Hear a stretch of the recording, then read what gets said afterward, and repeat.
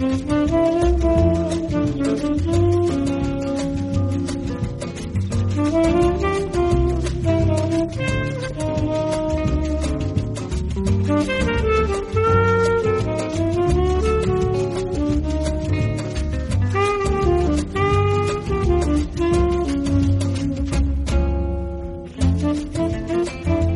to the Mad Men Happy Hour, the officially unofficial podcast for Mad Men on AMC. I'm Jim. I'm Aaron.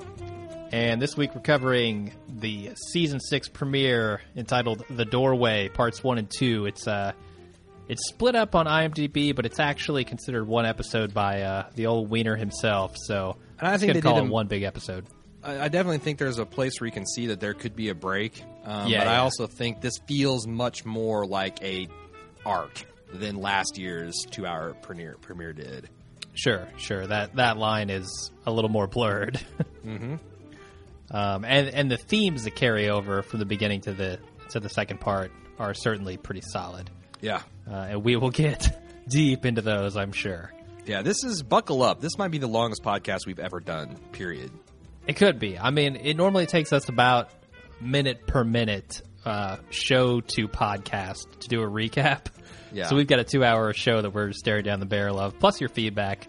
But luckily, since it's the beginning of the season, not too much of it. Right. I'm sure that'll pick up. But what did you think of this episode overall? Man, I feel like reflexively I just want to throw tins because every time I see it, especially coming off like Walking Dead, I'm just blown away at the depth of the characters. That we've got 6 seasons on these guys. Mm-hmm. And they can just like wind them up and let them play. Like, for example, Bert Cooper coming in to Roger's mother's funeral and saying, "These are lovely rooms." Slayed me. Like, that shit you can do when you put in the time to manifest how kind of weird and almost aspy Cooper is. You can get away with putting in that much humor with almost no investment. And, finding out that, just like I said, we're going to get into it, but I don't know, man. You seem like you were a little bit disappointed. I just was giddy that it's back and executing at an extremely high level, both visually, dialogue, thematically, all that stuff. Okay. Do you have a number to stick on that description? I'm going to force you. I guess I will give it a 9 just in case they kill a Lane Price type episode and take it to another level. Okay. Fair enough. At first I was kind of down on the episode. I thought it was good, and coming off of, like you said, Walking Dead and getting back into a show that is just leaps and bounds above that. I certainly couldn't have been too disappointed with it. But I felt like at first viewing, it was very transparent. Like, okay, here's this plot about death and trying to figure out who you are and what you want, never being satisfied. And we kind of talked about this a little bit in our preview cast, but I just felt like it was all laid out there and there was nothing for me to kind of think about and discover in this episode until I thought about it and discovered a whole bunch of stuff that I didn't think about on the first viewing. You know? Well, because I remember us talking about that. You were like, I don't know, there's a lot of surface symbolism, which that's the thing that I feel like has been leveled at the show the last 2 seasons that I've been really paying attention to the criticism of it. And I almost feel like Wiener has heard that and doubled down that this has got layers of surface gloss just thrown onto it. Yeah, Wiener's Inferno. To throw you deep that you have to really work to get to the 9th level of this episode's hell and see how it all comes together. And now, like I said, I mean, you either like that kind of stuff or you don't. We'll find out which kind of fan you are pretty soon. For sure, yeah. But yeah. I think I'm the kind of fan who appreciates it, but sometimes I don't want to think about a show that much. Like, I think that's one of the reasons that I think Breaking Bad is a better show overall, because it's just easier to watch. This show is not by any means easy to digest. But I think the payoff is better in the end than a show like Breaking Bad, where you don't have you have these themes and these ideas behind what the characters are doing, but it's more plot driven. And in this show, there's a plot that stands there to serve the greater themes, and I think that's the true beauty of Mad Men, is that it's not all about the plot; it's about what the plot accomplishes as far as storytelling. and making an audience feel a thing. So it's a little bit harder to get into, but I still enjoy it. I'm going to give it, on a Mad Men scale, I'd say it's somewhere around a 7. I don't think it was the best. It certainly wasn't the worst. Somewhere in the middle there, maybe a little bit better than average. Wow. All right then. But that's a Mad Men scale. I mean, on the Walking Dead scale, this is a 900. Did you pay attention to anything that I posted to Facebook this week? No, I didn't see anything. Because I went back and watched the last 3 episodes to get myself geared up, and I posted I was in violent disagreement of your analysis of Megan and Don's relationship. Oh yeah, and I feel like I was vindicated in this episode. But but only in the last few seconds. But bullshit. That's there again. Surface versus deep. I nailed it. Bow down. Okay, is what I'm looking for here. I will say that you did nail where they ended up, but I think I was on the right track with where they were at the end of season 5, because there's a interview that I read with Matt Weiner, whatever we're going to call him. For people who don't know and are just joining us for this season, we call him Weiner. We know it's not Weiner. But I read an interview with him where he basically said at the end of last season, Don kind of felt like he had the second chance with Megan. Sure. And that he was trying to set up this perfect life that he wanted to have with his previous wife, Betty, but, she's a huge bitch and it didn't work out. And now he's given a second chance. He was trying to make something of it. And him walking into that darkness wasn't necessarily like him going back to his old ways immediately. It was him kind of searching and trying to figure things out. So, yes, I agree. At this point, Don is back to his old ways. Well, I thought that Kimberly G on Facebook had the definitive take on this. She said that in that last episode we're talking about, says, I think the key is this line to Peggy about how you help people and then they leave you. When he watched Megan's screen test reel, he realized he loved her enough to put her happiness above his own, but in doing so, he immediately felt that he'd lost her. And so the question from the woman at the bar about whether he was alone was not so much about his fidelity, but about his psyche. When we know that when Don is in pain, he does not deal with the source. He tries to ignore it or numb it, which is the point of all the business with his tooth in the finale. And one of the ways he does that is through women. So long story short, I think she says, I think he'll be cheating again, but she really hopes they find a way to keep it interesting and not feel like something we've already seen.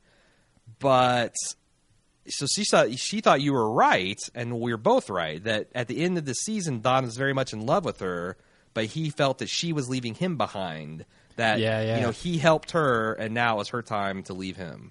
I thought that was pretty astonishing level of insight. And my God, we haven't even got to the episode, and we're like 8 minutes into this podcast. Yeah, we are. This is ridiculous. Okay, let's get to the recap. We opened with death scene, a CPR, somebody having trouble with their heart. We don't really know who it is at this point. Yeah, apparently we're meant to think that it's Don. I actually didn't think it was Don. I thought it might have been Roger again. Yeah. Given his history, that's a good assumption. Yeah. And have we seen the doorman before? I can't remember, honestly. He's such a minor character. I don't know if we have or not. Okay. But we certainly haven't seen Dr. Roseman, so there was really no clue as to where we were. So it certainly could have been Roger. And then we go to the beach in Hawaii, where Megan and Don are on vacation. You get a simmering shot of Megan's glistening stomach there. Hell yeah, you do. And her bikini. She's ordering drinks. I'm sure Stan would have loved to be here. And she's worried about getting too tan because they might fire her. And Don's watch has stopped working, which is, I don't know, interesting. I'm not sure what it means, but I'm sure there's some meaning there. Well, I mean, obviously, and I think you mentioned an interview that the Wiener had where he intimates that this Dante's Inferno is one of the keys to understanding this episode, if not the whole season. Yeah. And we also saw last season there was a lot of satanic type of imagery. We saw that we had several freeze frame analysis where Don almost stepped in that bottomless pit, and there was the number 666 framed prominently behind his head. Now we're reading about Dante's Inferno. Interestingly enough, that's a book about a guy going through the different levels of hell and then coming through paradise. I wonder if they even say as much that this is paradise. if the middle half of the episode is Don's going through purgatory, and then we end up with him being in his own personal hell towards the end of the episode. Because I did some research in Dante's Inferno, and he depicts hell. The deeper you get, the colder and more frozen it is. It's like unending ice assaulting you. It's not the traditional Christian concept of hellfire. And that suits with the wintry outlook that Don had for his own being trapped in his own patterns, and also the fact that there was like a mini blizzard going on too. Yeah, pretty obvious there. So I might have to read his fucking book if it is the key to unraveling this entire season. And it sounds like it is, because in that interview, Matthew Weiner basically says as much. Yeah. So, we might have to dig into that. So they go back to the room, and lo and behold, Megan has a couple of joints with her. Yeah. She's smoking up some ganja. Note. Tells him that the sex is more intense when you're high. Note that Don still has not spoken a word. Yeah, it takes like 8 minutes to get into Yep. where Don actually speaks. He did do the narration. He did the reading of the line from the Inferno, but he hasn't actually spoke on screen. What do you think? Does Megan call these doobies at this point? Is that what she's calling them? I don't know. Probably not joints. I don't know. Maybe. So they go to a luau dinner where they've got a couple next to them, and they're kind of eating and talking and watching the show. And the guy up on the stage thinks he's funnier than he is, with his poi jokes and his ono jokes. Not a lot going on there. Megan has a fan. We find out she's achieved some level of fame in the months since we've left them. Yep. Yeah, she's doing. She has a fan comes up, callers by her name on the show. Well, that doesn't quite happen yet. First, she gets pulled up on the stage. Yeah, I thought you were past that part. Oh no, we still have a little bit left. Yeah, so they try to get Don to go up on the stage, and obviously he's Don. He's not fuck that. so Megan does, and the Hawaiian Elvish shows off his moves and is teaching Megan how to do the hula. And then when she comes back, she's got the autograph. So we find out that she is at least somewhat successful actress. I mean, we find out that it's a kind of a bit part on the soap opera. And she's working 1 day a week. It's nothing too fancy, but she is getting recognized. Sure. They go back to the room, and Megan and Don finally do smoke the joints and have a little sex, have some fun time. Don's still not speaking. Still not speaking. He can't sleep later on in that night, and he goes down to the bar, where he says his first word of the episode when he meets a GI who's going to be married in 4 hours, and the guy asks Don to give the bride away. I really like this scene. Don's clearly... He feels reluctant to talk to this guy, maybe because he's just the dude smashed and it's pretty obvious. Right. But they kind of bond a little bit over both of them having been in the army, both of them having the same lighter, which we know plays a bigger part in the episode later on. Well, I also think it's kind of surreal for Don. In fact, I feel like this whole episode sets kind of the surreal tone. He's not speaking. It's throwing us as the audience off guard. He goes on about the odds being higher surviving if you're married. Well, we know the real Don Draper was married to Anna, and he didn't survive the war. The unmarried, shifty guy, Dick Whitman, survived. Yeah. He's talking about, hey, what goes around comes around. One of these days, I'll be the guy who can't sleep and talks to strangers, which, it almost blows Don's mind. This guy unintentionally pegged him. Yeah. Maybe he'll be an ad man. He's almost like, hey, it'd be great if I could steal your identity. It's so many parallels to his own journey with this guy that I think he just can't help but get sucked along into his plans. Yeah, and there's potentially, I did read Sepinwall's review of this as well after you suggested it. Potentially, there's the idea that he does not have his own lighter. He's got the lighter of Don Draper. Yeah, I want to save that to talk about later because I've got a bit to say about that. I'll say that I liberally cribbed from Sepinwall's review because he had a whole week to think about it. He liberally cribbed from Dan Feinberg, and also Molly Lambert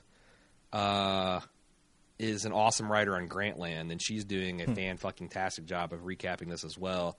I pulled some of the, it's hard to tell after you've read this and it's kind of stewed what's your own thoughts, what's people that have read, but I want to give credit where credit's due. These are the people that have inspired me. Plus, we had some solid analysis on Facebook. I haven't read any of the feedback.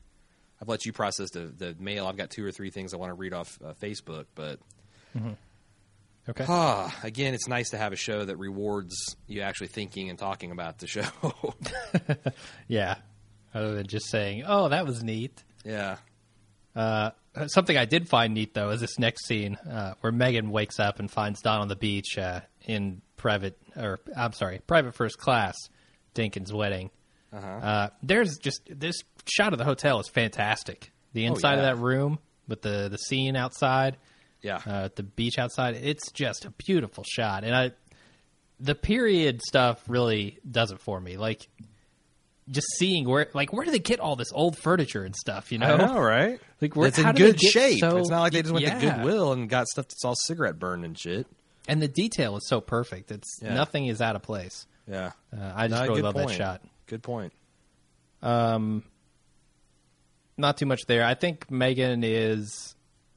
Do you think Megan's pleased to see Don doing something kind of out of the ordinary for Don? Oh my God! I feel like Megan's pants status were charmed off in this scene. Okay, when she found because she's kind of like one of those things where I'm sure in the back of her mind she's like, oh God, I woke up, Don's not here.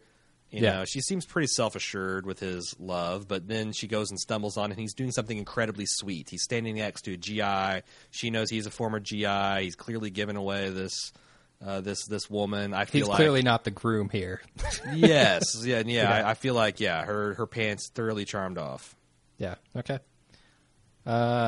Someone who's not nearly as charming is in the next scene. Betty Draper and Battle Axe Pauline. Yeah, Bluto. As Sally likes to refer to her. Bluto, Sally, Betty, and someone we don't know yet, but her name's Sandy. Yep. Are watching the Nutcracker at the theater. They are passing around candy, and Betty's the only one not to eat any. And then they head home, and they get pulled over. Bluto tries to play the "Do you know who I am" card, but of course that does not work. You have to be a little bit more famous than the mayor's political campaign manager. Probably, yeah. Especially when you're dealing with a state trooper. Yeah, and I like what Henry says later on in the episode that barely even works for me. He is the actual guy. Right. It barely works. Really, really hilarious joke here where Bluto says, "Oh, if things couldn't get any darker," Sandy pipes up, "My mom's dead." Yeah, that was that cracked me up. Also, what the hell is with her mood swings? She went from anger at this officer to like when Sally said cops suck, she's like, they're just trying to do their job, and then she kind of looked like she recovered. And she's like, well, what could make this evening worse? This ruined everything. This can't get darker than this. I'm like, Jesus Christ, lady. Isn't she the one that takes like the fucking whatever the 60s equivalent of Prozac? We actually had a discussion about what antidepressant she's on. Maybe she needs to up the dose because she's all over the fucking map. I guess, man. And it doesn't seem getting a ticket is not particularly dark. No. There are certainly worse things that could happen to a person. Yes. But she just, she's not happy about it. You could have to wear a fat suit for 2 seasons. Or you could have to wear a pink muumuu. Or a pink muumuu, yeah. Oh, that thing is terrible. But it's back. It's back this episode.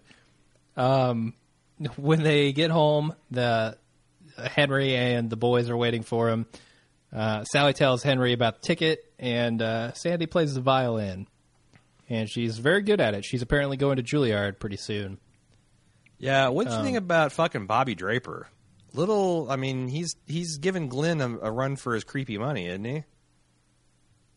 Giving Glenn a run for his creepy money? Yeah, Sally's creepy boyfriend, the one that wanted a lock of Betty's hair. Is he? Why do you say that? I didn't get a creepy vibe from him. Well, I think he kind of just perving on Sandy here, and then he's like wanted to touch his violin case because it reminds me of a coffin.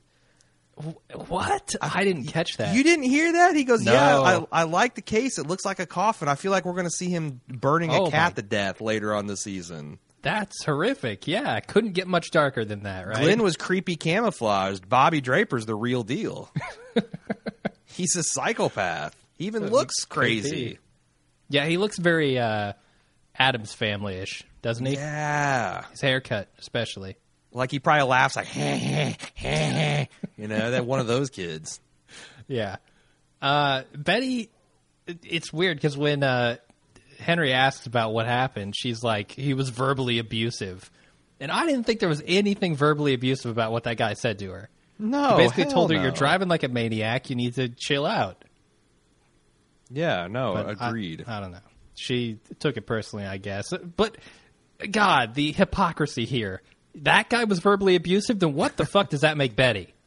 Because she is a monster. Yeah, he should have slapped her and then said, "Go to your room."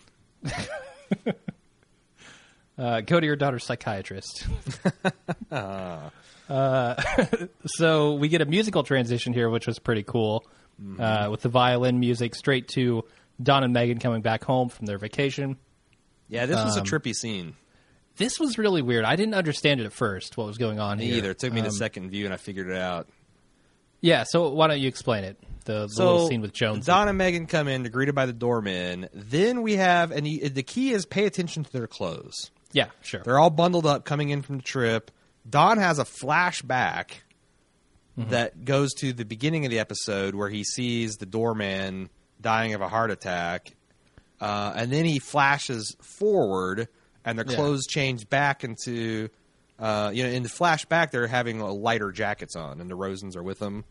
Then they flash forward, they're back to their bundled up winter clothes, and we see that the doorman saved a script for Megan. So now we're back into the present.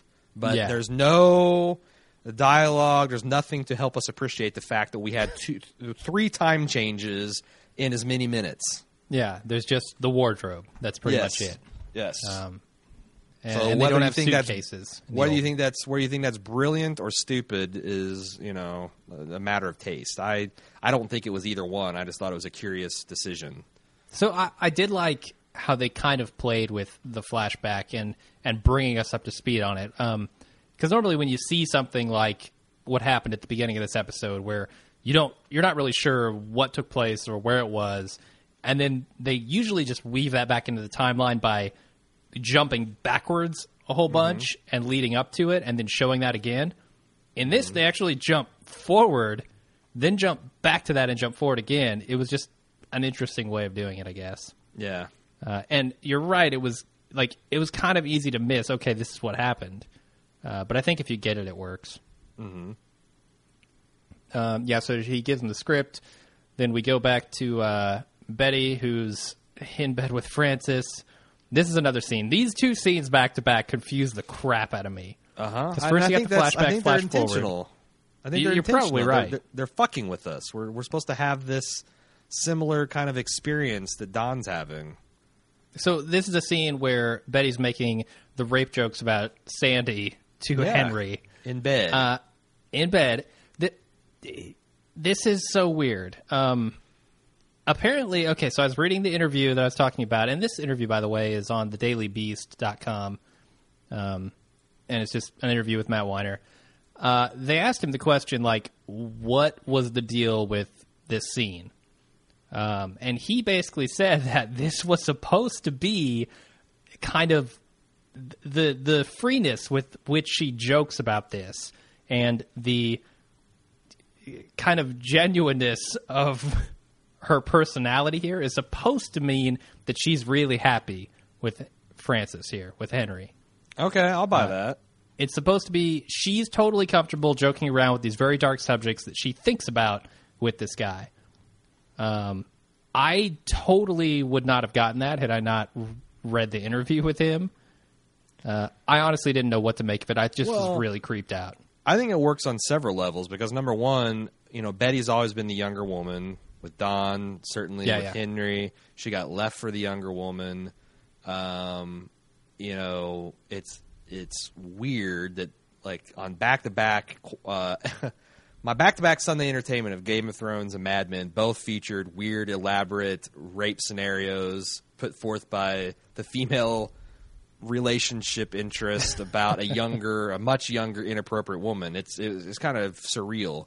Yeah, I was thinking the same thing. But then she's also like, well, you know, Henry apparently has asked to spice things up in the bedroom, so I thought this was, you know, that's probably not what he has in mind, raping underage girls. No, but I'm just saying that I feel like it works if you know who Betty is, and also maybe we're seeing a side of this kind of like humorous, playful side that we never really get to see her with Don, because she felt like she had to be the perfect Grace Kelly type princess with him. Yeah. Yeah, that's essentially what Matt Weiner was going for. Yeah, so I will say that I just didn't get it. The Francis household does seem on the whole more happy and relaxed than I've ever seen it. Oh, and I think that has a huge part to do with Henry himself. Yeah. I mean, Henry is a much more... I don't know if he's more fulfilled necessarily, although I think this episode suggests in a lot of places that, yes, he is. But he's all around just a nicer, more friendly guy. He's not a giant hole of need that Don is. Yeah, well put. So after those creepy comments, we go back to Don, who's complaining about the maid leaving the door open while they were gone, and Megan, who's complaining about only getting one scene in her latest script. She's afraid they're going to cut her out. She is. She's worried. I'm curious. So how far did we jump ahead? Like 8 months or so? About. I mean, because the ending was sometime shortly after Christmas. Spring of 67. Yeah. Or 68. Yeah.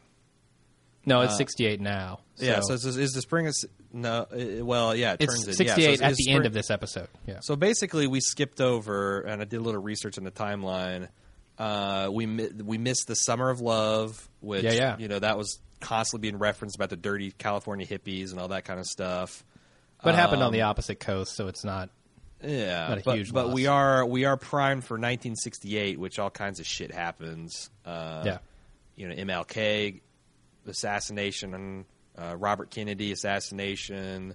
The Vietnam War really heats up, and the public starts to turn against it. We got some major societal upheaval, which we actually see quite a bit of that in this episode, just kind of like out there in the open, which we'll get to here pretty soon. Okay. So yeah. All right. We go back over to the to the Francis household, where Sandy's downstairs smoking like a chimney in the kitchen, and Betty comes down. She couldn't sleep over all the hushed conversations regarding her own rape. Yeah. Paper-thin walls in that house. It's really creeping me out, Miss Draper. I had to come smoke a cigarette to calm my nerves. Yeah. But not a problem for Betty. Betty comes down, sees a 15-year-old smoking cigarettes. Not a problem. No. Which I understand. It's the time, and it's, you know, Betty's a little older. That's kind of acceptable. Not only that, but I think Sandy is Betty wishes she was that talented, and wishes she could reclaim her youth and potential, and you know, and sees Sandy. I think that's why she's increasingly bizarre quest to try to redeem her, is because it's kind of like something that she's trying to redeem herself. Yeah. A lot of that is mentioned in that interview as well. It's basically has to do with how Betty sees herself. She kind of still sees herself as like Sandy, with all this potential, and could do all these great things, and doesn't really see herself as being old, I guess. Like Roger's kind of the opposite of this, right? He knows that he's got not a whole lot of time left. Right. He sees things slipping away, whereas Betty wants to not see that. And as we get deeper into the episode, there's kind of this moment of realization where she understands that people don't see her the way that she sees herself, especially when she gets into the village. That's basically what that whole sequence is. Oh yeah. But but in the scene, Betty's got her hideous pink muumuu on, which I just laughed hysterically when I saw that. She's still in it, and she's not quite back to thin Betty yet. She's not Fat Betty from last season. She's definitely chipping away. Regular Betty. Yeah, they still had a suit on her of sorts, didn't they? Yeah, I've heard that it's better this season. I got low def, so it's always I've not had a problem. But because I guess it's smaller, it's easier to blend in the seams and whatnot. But and again, before anyone gets a pitchfork and torch, I think Betty is, I think she's still a beautiful woman. Oh yeah, she's.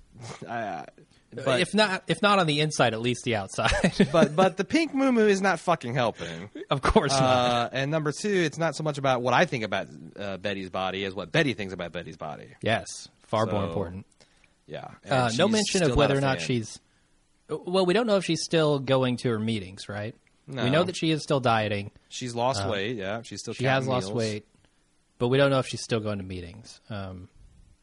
We don't know that she still needs to go to meetings. Right. She seems much happier now. She tells Betty Sandy tells Betty that she didn't get into Juilliard, and that she doesn't want kind of the life that everyone else has. Instead, she wants to go live in Greenwich Village. Betty says that she can't, and she tells her that she's talented. Yeah, and I thought there's a couple key things in here. Number one, when Betty called her about lying and kind of excused it, and then she came up with a far superior lie she could tell people, and Sandy shot back. It's amazing how fast some people come up with lies. That's kind of interesting to track her personal trajectory from, being completely falling for all of Don's lies to then being outraged by how effective a liar he is to now she's kind of learned from the master. And also just how fucking naive Sandy comes across. Especially when later in the episode where she's like, I went to St. Mark's Place and kids are just living and it's beautiful, which I thought, especially seeing how we see this later. Yeah, the flop house. Like mind-boggling. Yeah, this isn't something she saw in a magazine. She actually saw that and described it as beautiful. That's how bad she wants to escape being Betty. Well, and I can't blame her there. I think that feeds back when Betty comes and sees that, it feeds back into her that's like, wow, this is a statement about me and my life. That this talented, smart, intelligent, beautiful young woman would go do something like that to herself and reject my stability to avoid ending up like me. Yeah, and obviously strikes a nerve because, she comes back with the I wouldn't call it brown, I'd call it black. Most people are saying brunette, but that's really dark. Mm-hmm. But we'll talk about it later. Peggy and Abe, the first we see of them, they get home from their meal. I thought she'd broke up with that dude. I thought it was a totally different dude until about halfway through the episode. Oh, really? No. He looked so welcome. He was so... He looks crazy. Yeah, between him and Ginsburg, they looked so welcome back Cotter. Ginsburg's mustache is what gets me, man. Oh, God, yeah. The hair I could live with. The mustache, ugh.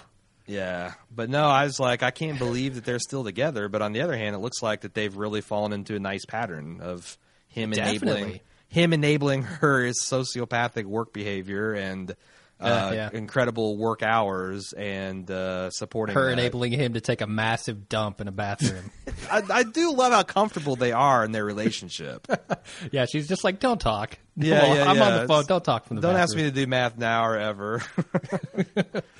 Also, I tell you what, I was rolling when she corrected the dude from Burt Peterson, the old dude from Sterling Coup. I love how she corrected him on the DEF CON.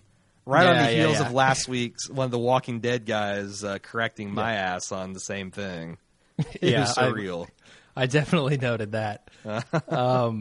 So, let's talk about the phone call, I guess. Peggy gets a call from Burt, who's one of her coworkers, informing her that Koss, who's a client of theirs, the headphone manufacturers, want to change their ad because of some comments that a comic made on the Tonight Show.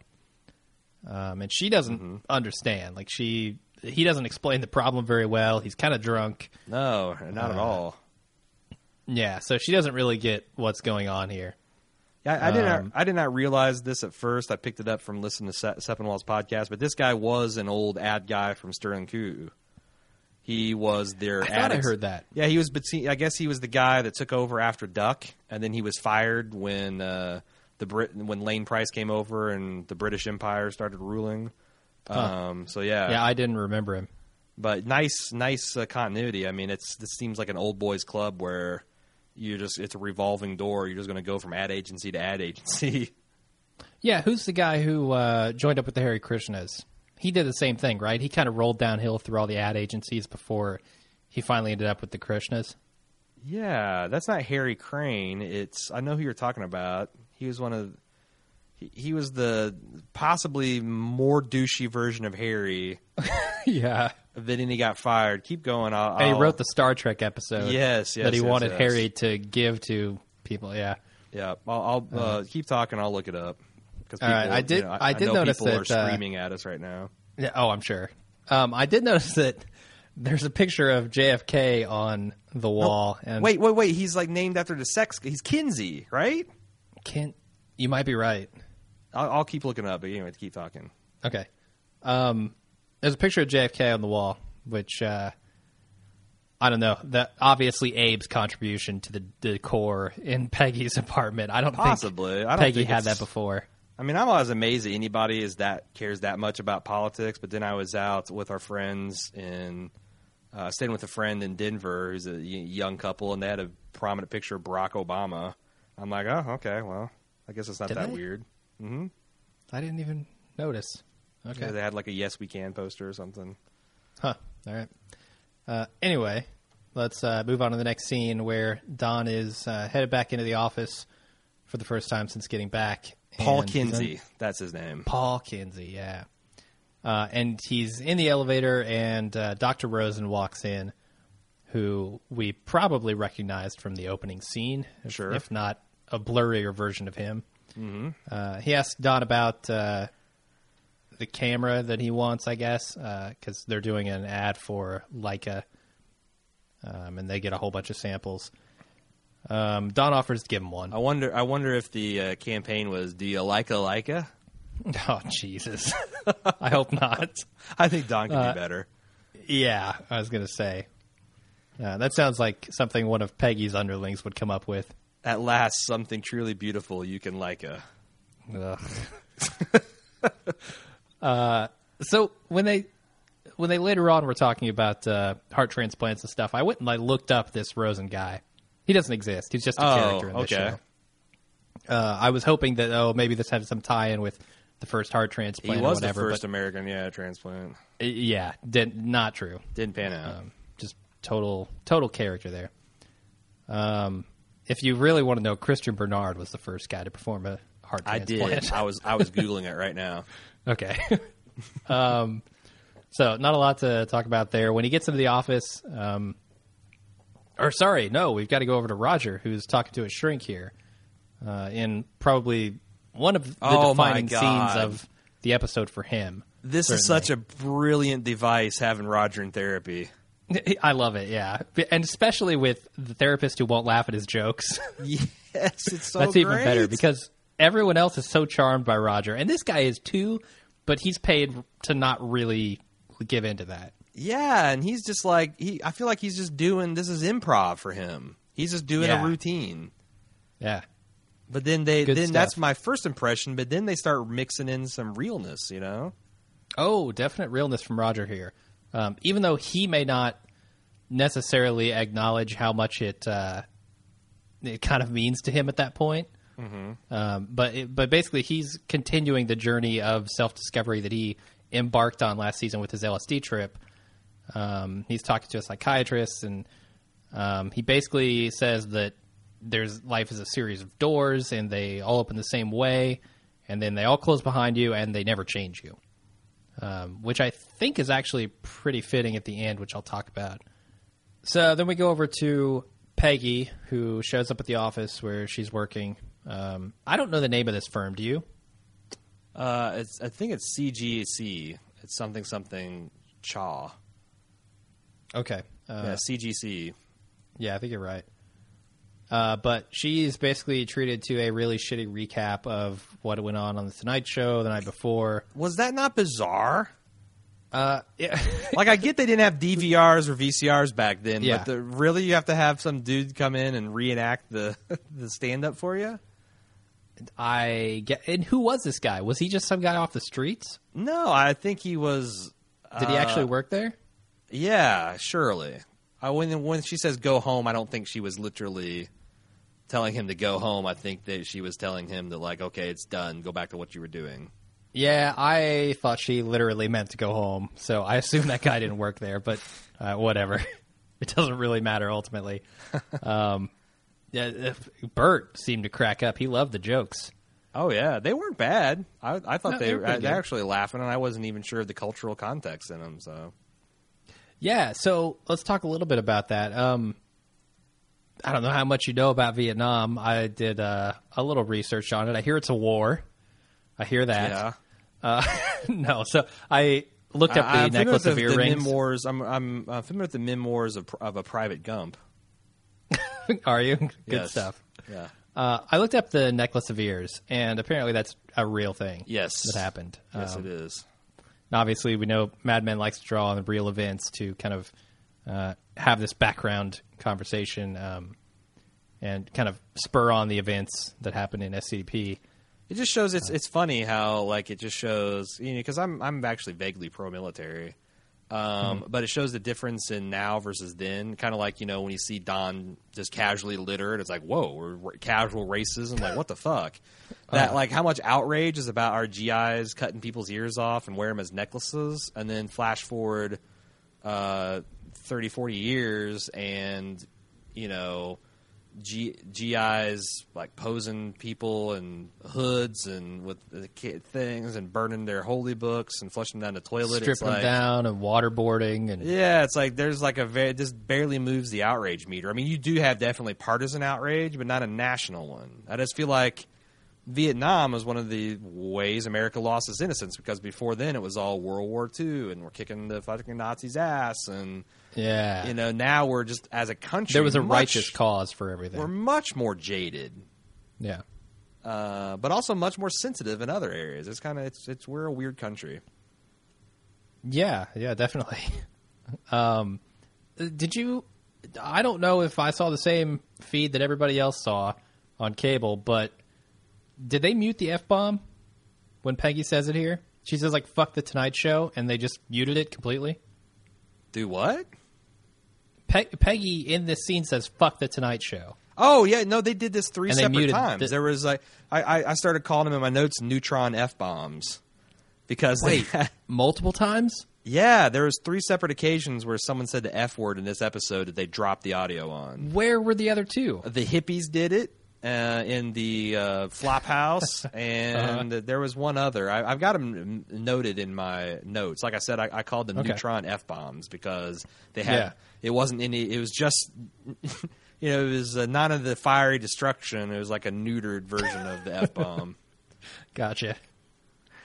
Yeah, I thought that was weird. I'm like, how did Wiener let them get away with muting that? Normally he doesn't, right? No, I think they're allowed. They'll give him like one F-bomb. They're allowed one a season, and that wasn't enough for him, so he's like pushing the envelope. Well, the envelope was muted in this case, unfortunately. I'm sure you'll see it on DVD. So we go back to Don, who's once again in the elevator, and this time we see Bob Benson walk in with a couple cups of coffee. Apparently he's from accounts. I'm not even certain that he works for the firm at this point. Like, he seems so disingenuous, and yes, he gets called out later by Ken, which I was happy to see. But he's basically trying to charm Don here. It's definitely not working, though, and he does accept a coffee from him, though. So the guy's weaseling his way in at least a little bit. Yeah, this guy. Man, I don't know. Like, it's so transparent. Where is this guy's art going to take him? He seems so fucking annoying. I don't want to see any more of him. I kind of like his place in this episode, honestly. Yes, I think he's kind of annoying. I think he's supposed to be, so that he can get called out later by Ken. I actually thought he was kind of fun to watch, honestly. Just knowing that there's something wrong about this guy. Something is not on the up and up here, and I want to find out what it is. So didn't have a problem with him. Okay.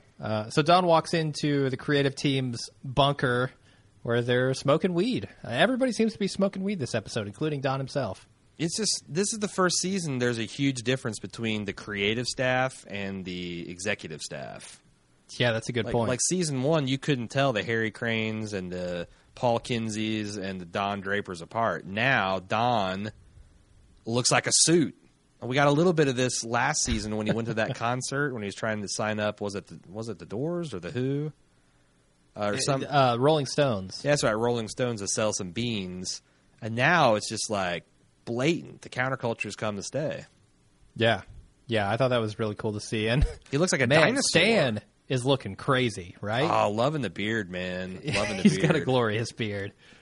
And he's gotten a little crazier, too. I don't know if it's because he's, like, more comfortable with his position in the firm or what, but he's got some balls on him. I mean, he always kind of did. I mean, but it was mostly centered around Peggy, right? Yeah. I don't know. I just thought I was impressed with the Ginsburg. I mean, he eviscerated that poor woman for nothing. And she just seemed like this must be an everyday abuse because she didn't even bat an eyelash at it. Yeah, yeah. I imagine this conversation they've been having, this argument has gone on for like 2 hours. Mm-hmm. They've just been yelling back and forth. Yes, you can sit a baby on your lap. Yeah, right. No, you couldn't. What if they're plane wrecked? You know? Yeah. So they asked him about his vacation and if he got any information that they could use to create an ad for the Sheraton hotel company, who is the one who sent Don on this trip. Sure. For that express purpose, to kind of have that experience. And they're apparently coming in on Friday. And so Don says he had an experience, but he can't put it into words. Right. Which doesn't help Stan. Not at all. But he does get a good joke in there about the experience being Megan in a bikini. Pretty good stuff, Stan. Rockin'.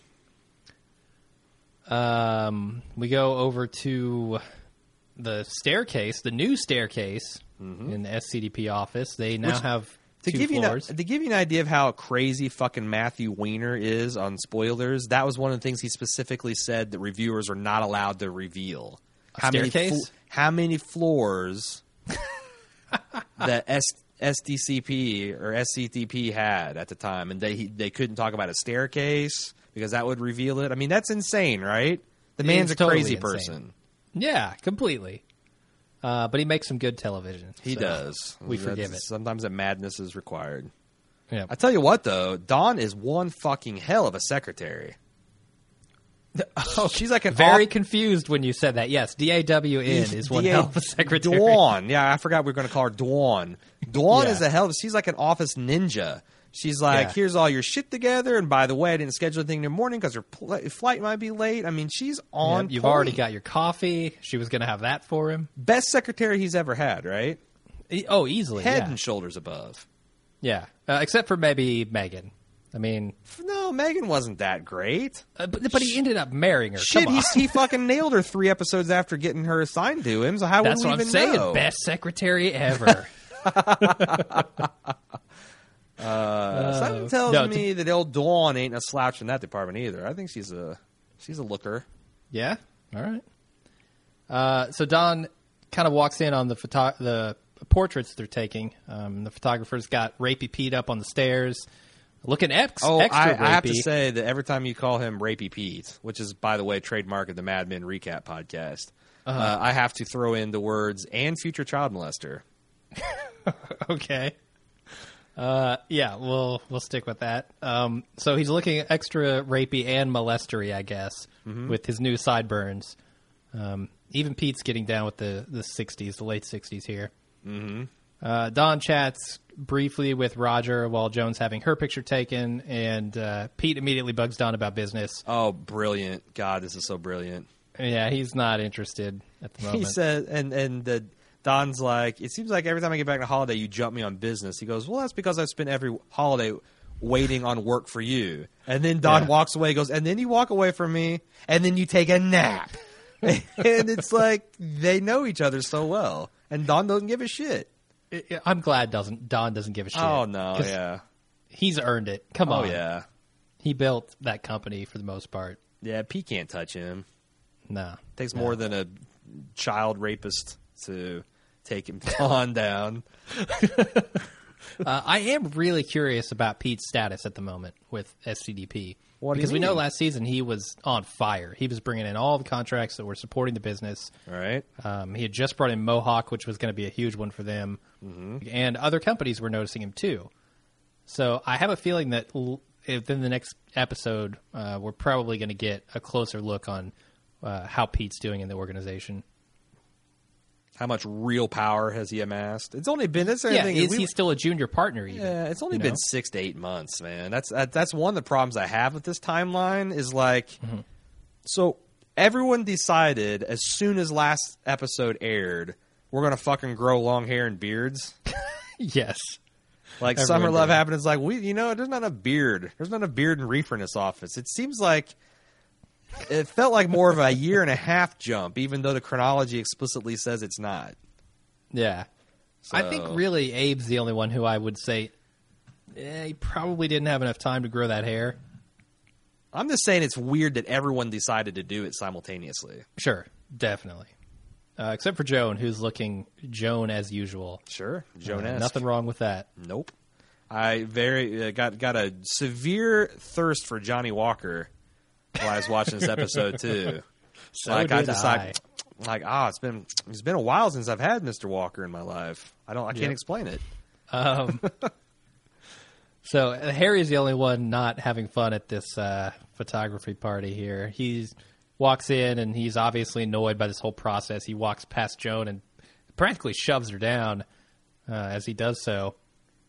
I think he's just annoyed that he's not a partner, right? Yeah, I mean, he's a joke. I mean, was it 2 seasons ago? Joan did his job much better than he is. Oh, yeah. But now but he also has a superiority complex where he feels like he should have the trappings of all these things, even though he's the probably least accomplished person that we followed as a main character. He's completely a bullshit artist. What? I don't even know what department he's head of. He's the television guy. Television, okay, which is super important. But I just they've always portrayed him as kind of being a joke. Yeah, that's definitely underachieving.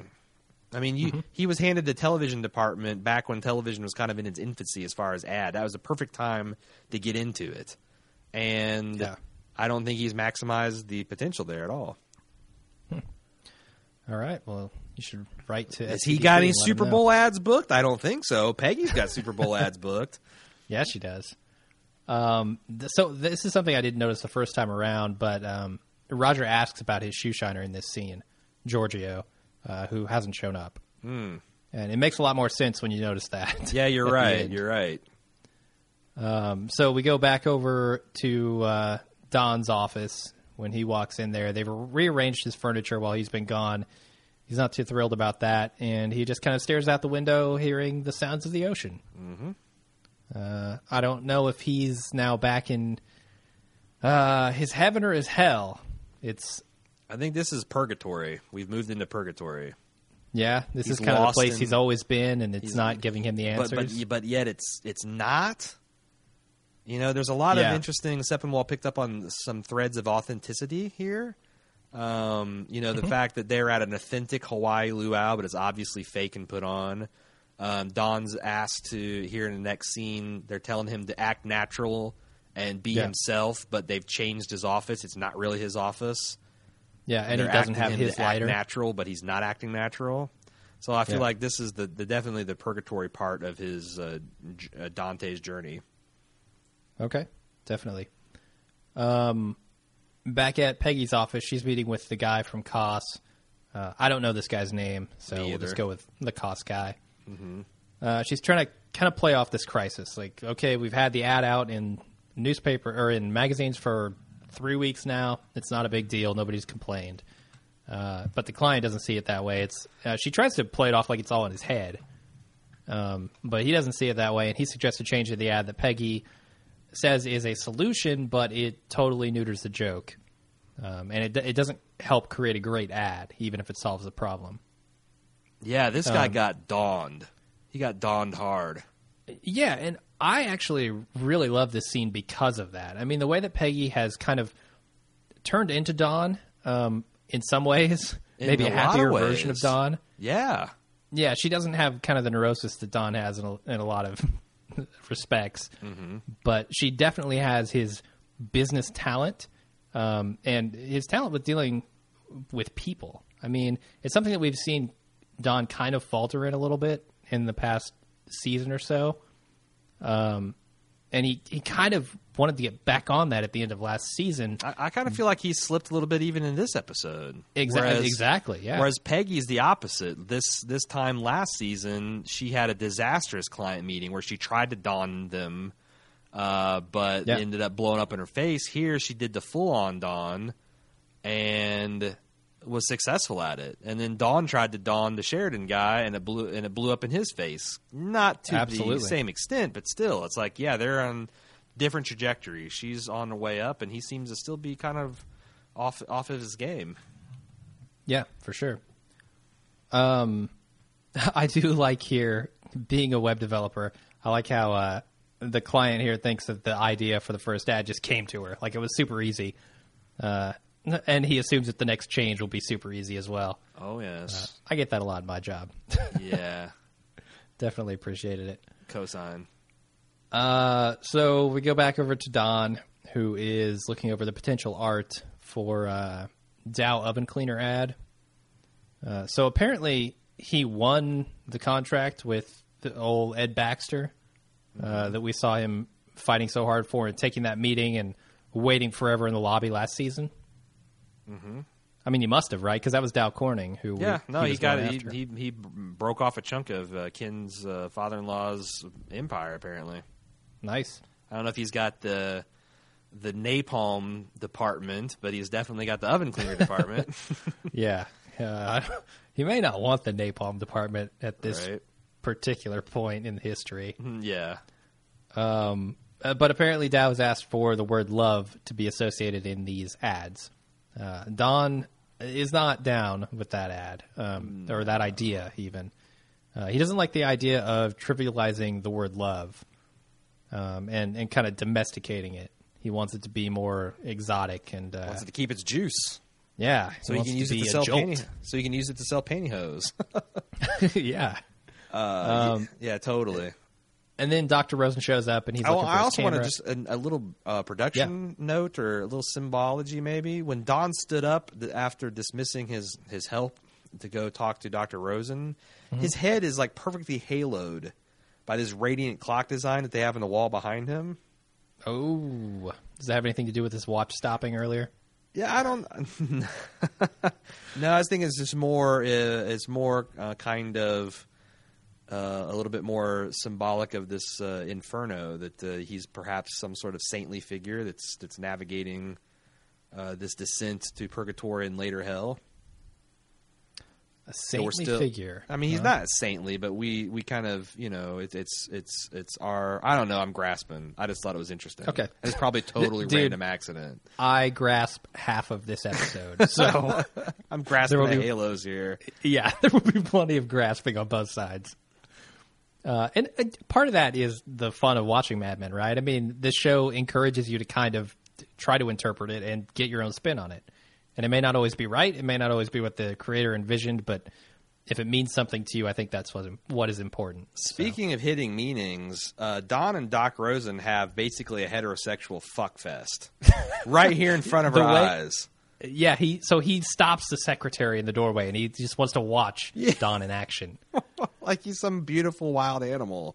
Like, look, honey, a fawn, dappled in sunlight in his natural habitat. I really like that. And then he even says at the end, at the end of this fuck fest, like, okay, enough flirting. Where's my camera? I'm like, this is all about lampshading tonight. Definitely. Wasn't there something in Sepinwall's review about that? I don't know. I don't remember. I feel like there was. Since I read it. How basically Don admires this guy. Oh, yeah. And we find out later that he's cuckolded him. So there's this almost like he's trying to overcompensate. And every time the guy... there's also an associated guilt with it. Because every time the guy tries to draw equivalence between his real white-collar heroism and Don's, it makes Don intensely uncomfortable. Because not only am I not saving people's lives, but I'm also fucking your wife, dude. Here's your free camera. The go with the horns I've put on you. Yeah. Yeah, so what do you make of Don being so passionate about this idea of not trivializing the word love? When you could probably say that Don himself has kind of trivialized the word, hasn't he? Yeah, and I don't know where they're going with that. Whether that's an indictment of Don's own work, that he's seeing this as kind of lazy and sloppy, but it's super irritating to him because he's going to become lazy or sloppy. But sometimes I can never tell in the show whether Don's right and the people beneath him are just haven't caught up to him yet, or whether. It's like, is he really on point on the ad, or is he off point and they're trying to show that he's slipping? Because sometimes in earlier seasons, when it turned out he was brilliant, I didn't fully understand it until it was all revealed. So, but then they've also shown him kind of being tone deaf of late.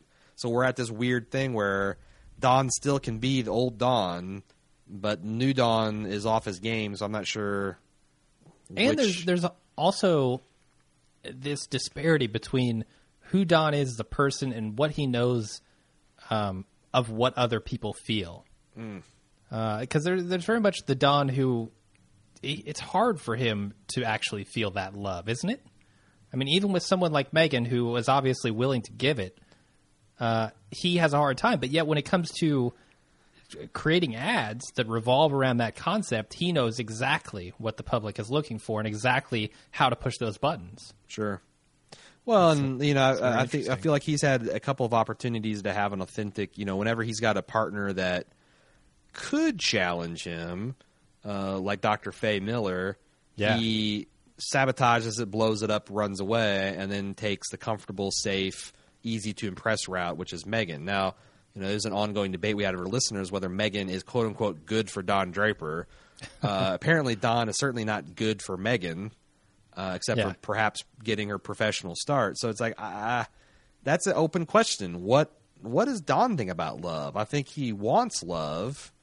That's what made the carousel ad in season 1 work so bad. You can feel this man aching to go back to that place where he did feel love and did feel this family connection. He just can't.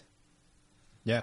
And this is going to go back to, again, if you're in the lowest level of Dante's hell, you are frozen in ice. And this one site that I said that I researched and found, it described the character stuck on that lowest level as being frozen. They can't. What is it? It says that they're frozen deep in ice, faces out, eyes and mouths frozen shut. So it's like they're incapable of showing and displaying emotion. I don't know how much of that is going into Wiener's view on this, but that's kind of my take on it. You can also, think of this as kind of the jumping off point, to use a phrase from the episode, for Roger's story, because coming up in a couple scenes we get we know that a big portion of what Roger is experiencing here has to do with love, both the love from his mother and the love that people feel from like real, meaningful, deep relationships, and lasting things that Roger apparently feels he hasn't built. Mm-hmm. And this kind of dovetails into that story in a couple scenes here. Mm-hmm. But before it does that, Don takes Dr. Rosen over to the storage room and he grabs a camera for him. And Dawn tells Don that the photographers are ready for him. Not too much to talk about there. He makes Dr. Rosen promise that if he does perform the heart transplant, gets a magazine article that he'd say it was all due to his Leica camera. Yeah. Which I thought was pretty funny. Then we go back over to Roger, and he's on the phone with one of his lady friends. One of his cocktail waitresses, no doubt. Yeah, yep. When his secretary, Caroline, comes in crying, she tells him that his mother has died. Mm-hmm. But Roger is not nearly as affected as she is by it. No. And he tells her, just go talk to Joan about it. She'll know what to do. Which, I guess, did Joan plan that funeral, or was that something that Roger did? We'll get to that later, because she's strangely AWOL from that part in this whole episode. Yeah. I thought the funniest part was when he said, well, how did it happen? She goes, well, she had a stroke in the bathroom, and you see Roger kind of processing that, and he goes, well, I asked, didn't I? So fucking funny. It was. I don't think that was the funniest part. I thought the funniest part of this scene was where he rubs her back with the two glasses.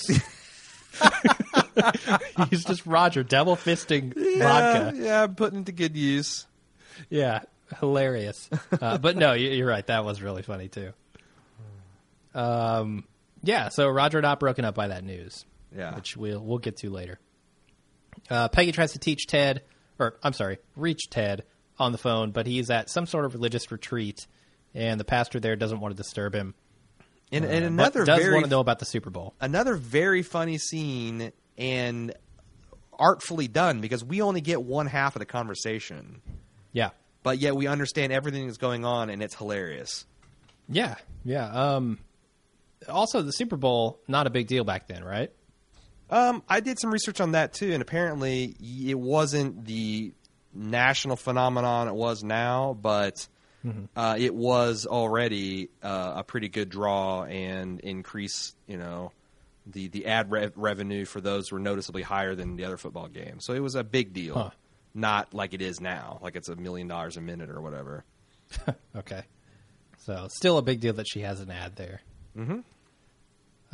We go back over to SCDP, and the photographer is taking pictures of Don in his office.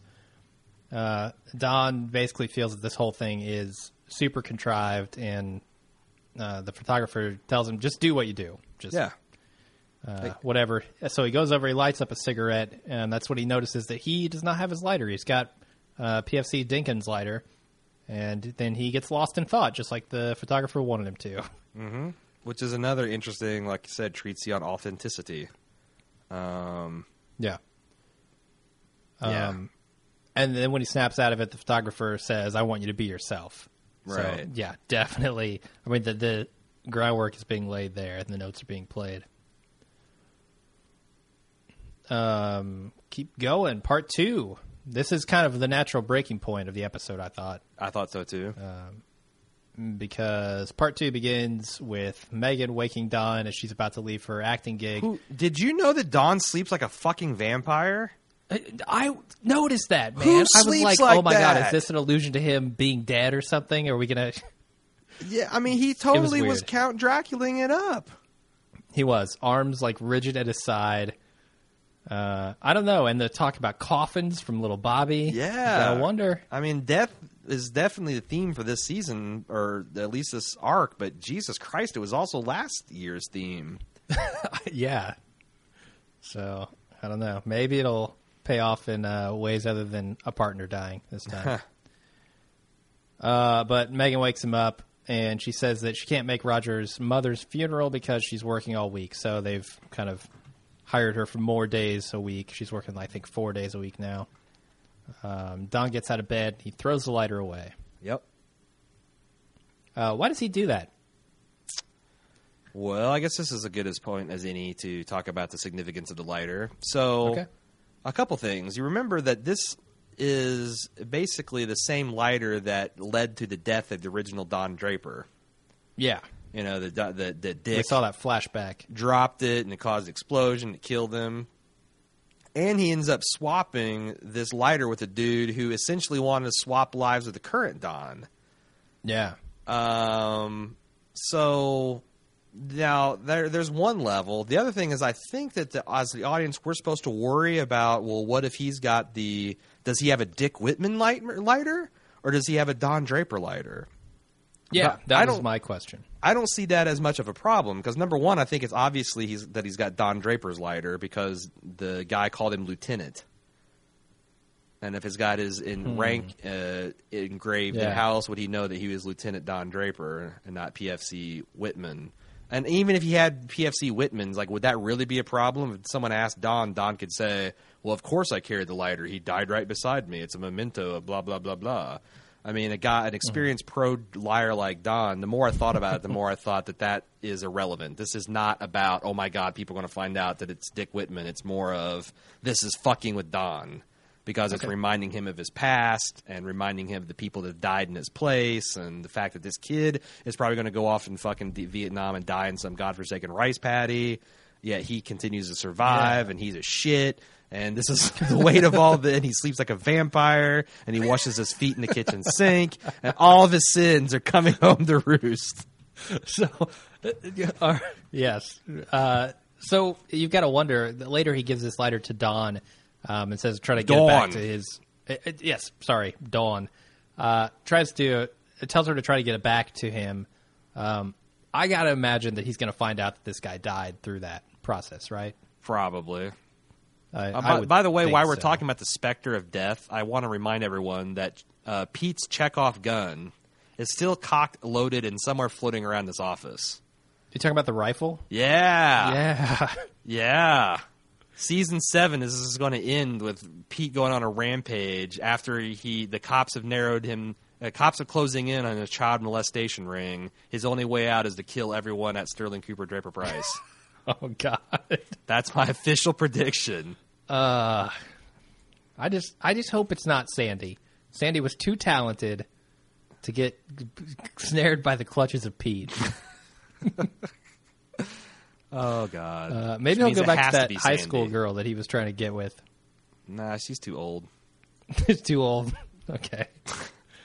Yeah. For maximum perviness. We're back in the peaceful Francis household with peaceful Sally and peaceful Betty having a chat. These two really don't like each other. I totally understand why, but it's kind of surprising to me how motherly she wants to be with Sandy. That's because Sandy is her ideal daughter, and Sally is the weird girl that touches herself and embarrasses her in front of friends and hangs out with creepy Glenn, who reminds her of her fucking creepiness.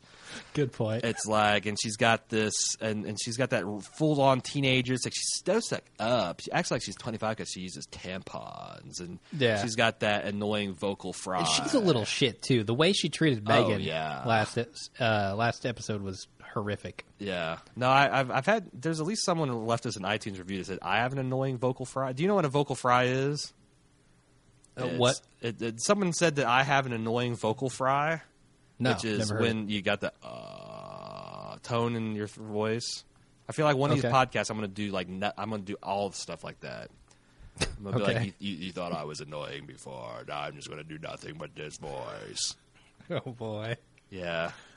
Well, once we start doing video casts, I'm going to wear a pink muumuu.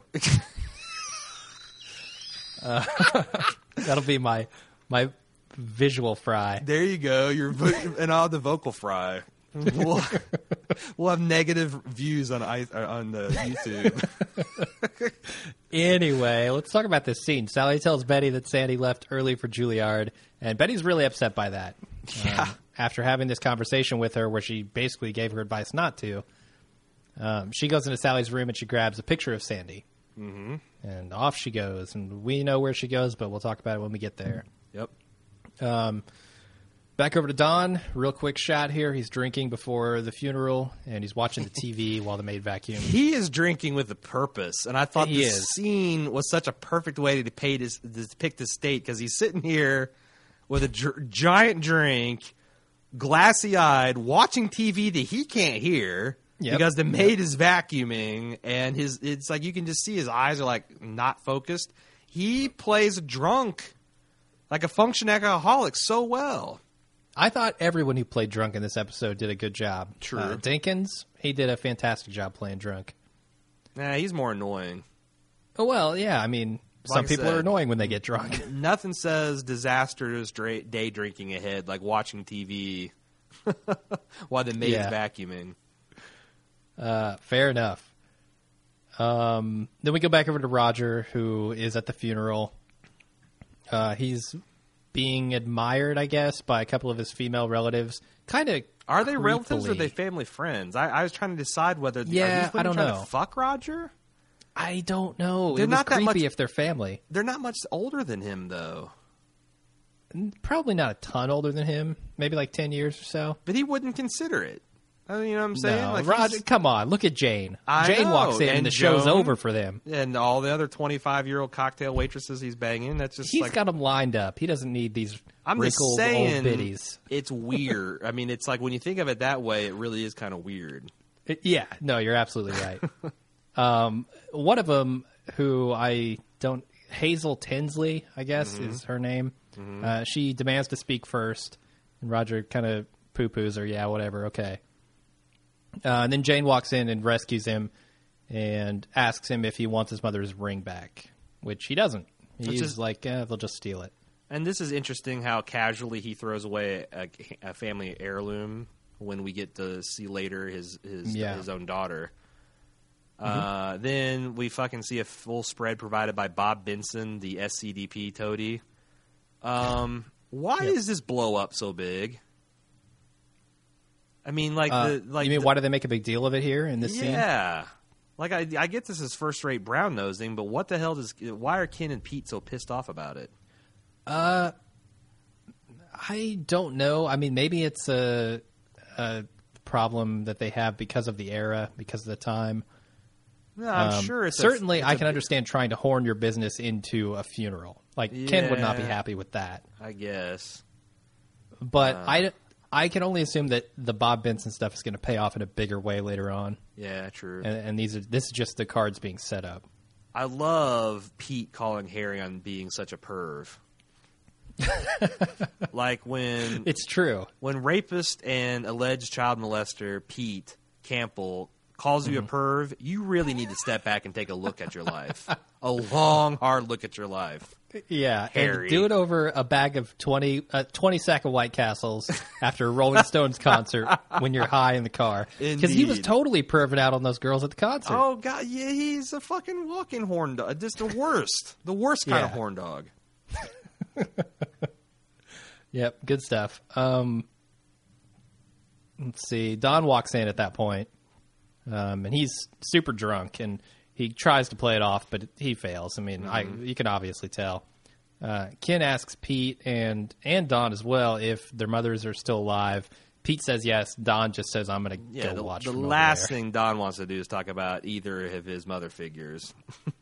Yeah, and especially with dudes from work, you know. I mean, he wasn't happy having them for a surprise birthday party last season. Oh, God, no, yeah. He's not going to get all personal with him here. Hell no.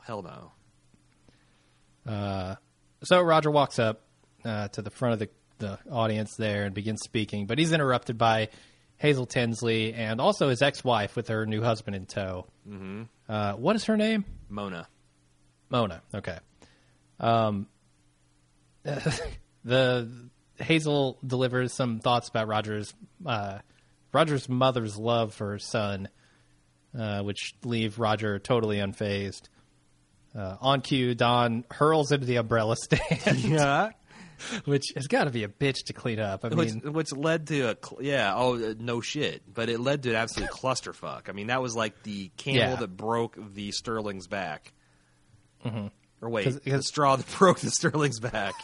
Now, he could probably carry a camel. No, but so it kind of brings the funeral to a halt. Yeah, and then Roger takes that moment to call out his ex, Mona, and her husband. And then he tried to Bruce Wayne them all. Yeah. Get the fuck out. Then he flees. It was riveting. I liked it. I thought it was fun. Yeah. I mean, I don't know. Roger's so used to when he says get the fuck out, everybody will, because he's normally at work and he's the head honcho there. Uh-huh. But now, you're in family company here, buddy. Uh-huh. People don't listen to you that way, especially when you've been an absentee for so long. If Mona's mom had died and this had been 2 years ago, he absolutely would have brought Jane to that funeral. Oh, yeah, certainly. Yeah. So, I mean, So what do you make of this? I mean, we know later on that Roger kind of has this breakdown when he gets the shoeshine box, but I feel like the cracks are starting to appear even here, right? Sure. I mean, for all he says about his mother's love for him not being anything important or not being based on anything real just because he's her son, I think he doesn't necessarily believe everything he says about that.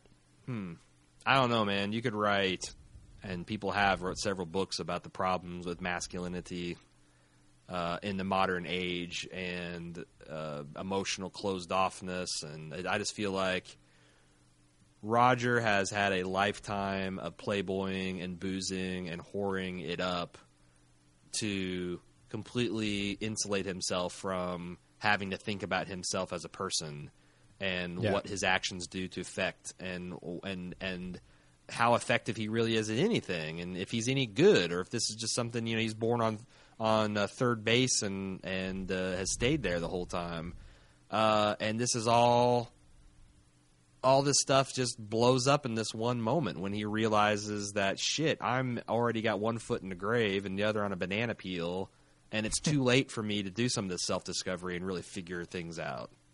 Yeah. I mean, I think that's that he's sincere. He's like, it's like, shit, my life has just been one stupid door that's the same door over and over and over again, and now I've got nothing to look forward to but death and loss. Yeah, and I mean, he also, I think, realizes where he says that, like, it's basically a straight path to hell, for him at least. And it never really changes you, that despite his best efforts, he's not going to be able to change himself. Right. He thought that he had some sort of epiphany with his LSD trip last season, and while it kind of lasted for a few episodes and he was nicer to everyone and he was trying to understand people a little better, it seems to have worn off at this point. Well, I think that's lazy. The door shutting behind him. Yeah, and he's lazy. He did have an epiphany. He did learn several important things about himself, but doing that is hard work. And it hasn't lasted. Even therapy, which is, by any accounts, hard work, is something he doesn't even take seriously. Yeah. So it's like he is just from a lifetime of having everything given to him, he doesn't know how to pull himself up by the bootstraps and to fix himself. What's interesting is Don knows how to do that. Like in season 4, you really saw him starting to take better care of himself and get healthy. And he did the hard work, and he was almost there. And then he pussed out and hit the eject button with Dr. Miller and went back to sleep.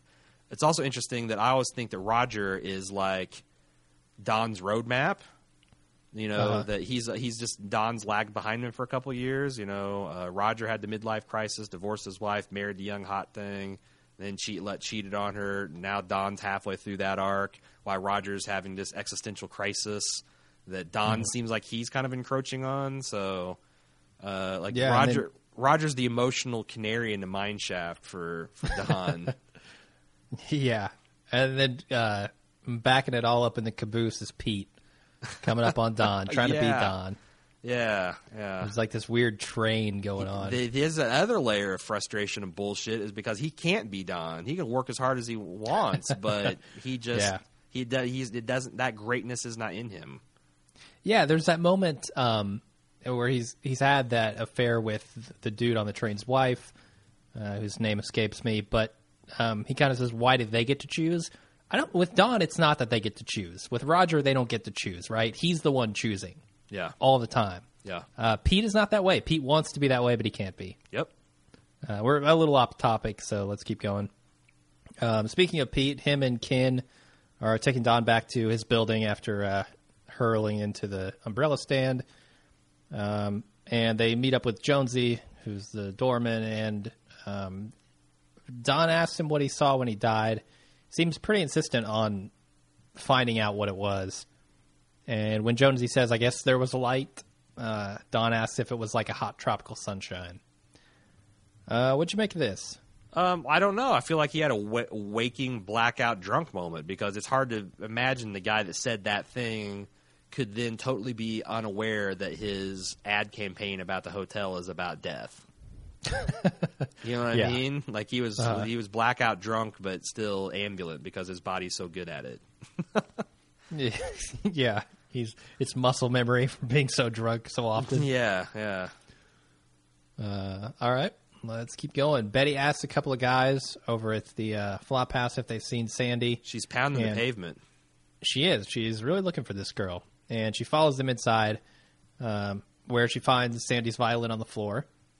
And when she finds those two guys that she was talking with earlier, they're trying to make goulash. And Betty just lights a cigarette and sticks around to chat. I just want to extend an apology to Jesse's house in Breaking Bad for calling it a flop house, because now I've seen a fucking flop house. This is the flop house of all flop houses. Yeah, no, I think where Jesse ends up after the Jane stuff, that's a flop house. Nah, not compared to this. I didn't see anybody pissing in a bucket. I didn't see anybody boiling a pig ass in dirty pots using snow. Speaking of boiling pig asses, there's a lot of pig in this show, right? Is that a Betty crack? No. I got to take a stand against the body image that you're portraying here, Jim. Jesus what the Christ. fuck? It wasn't even a crack. I know we get loose around here, but come on. Get it together. No, they've got a pig. Last season, there was a big deal made about the pig when they invited Peggy's mother over to tell him that Abe was moving in. There was another mention of a pig in this episode. I can't think of what it was, though. You think there's a pork conspiracy? There's a pork conspiracy brewing, my friend. When the pork is gone, someone will die. That's all I'm saying. Dead man's pork. Yep. All right, so the funeral's over.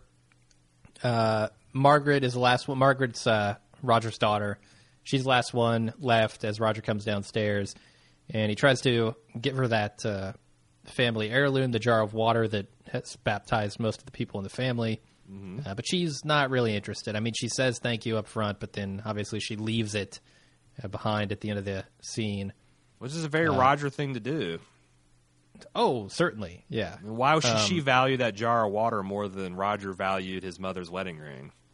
Right. It seems like maybe Roger has rubbed off on his daughter a little bit despite his absence. And Roger lacks the self-awareness to make that. I mean, he just feels sorry for himself that his daughter's using him for his wallet. Yeah. Even though he's done nothing but encourage that behavior her whole life. Exactly. It's another door he's stuck walking through. So, yeah, I guess for the sake of recap, I'll just mention what you kind of hinted to there. She asks if there's any inheritance for her when she finds out there isn't any, that it was all given away to the zoo. And I love his crack about the will looking like Noah's Ark manifest. Yeah. Really funny.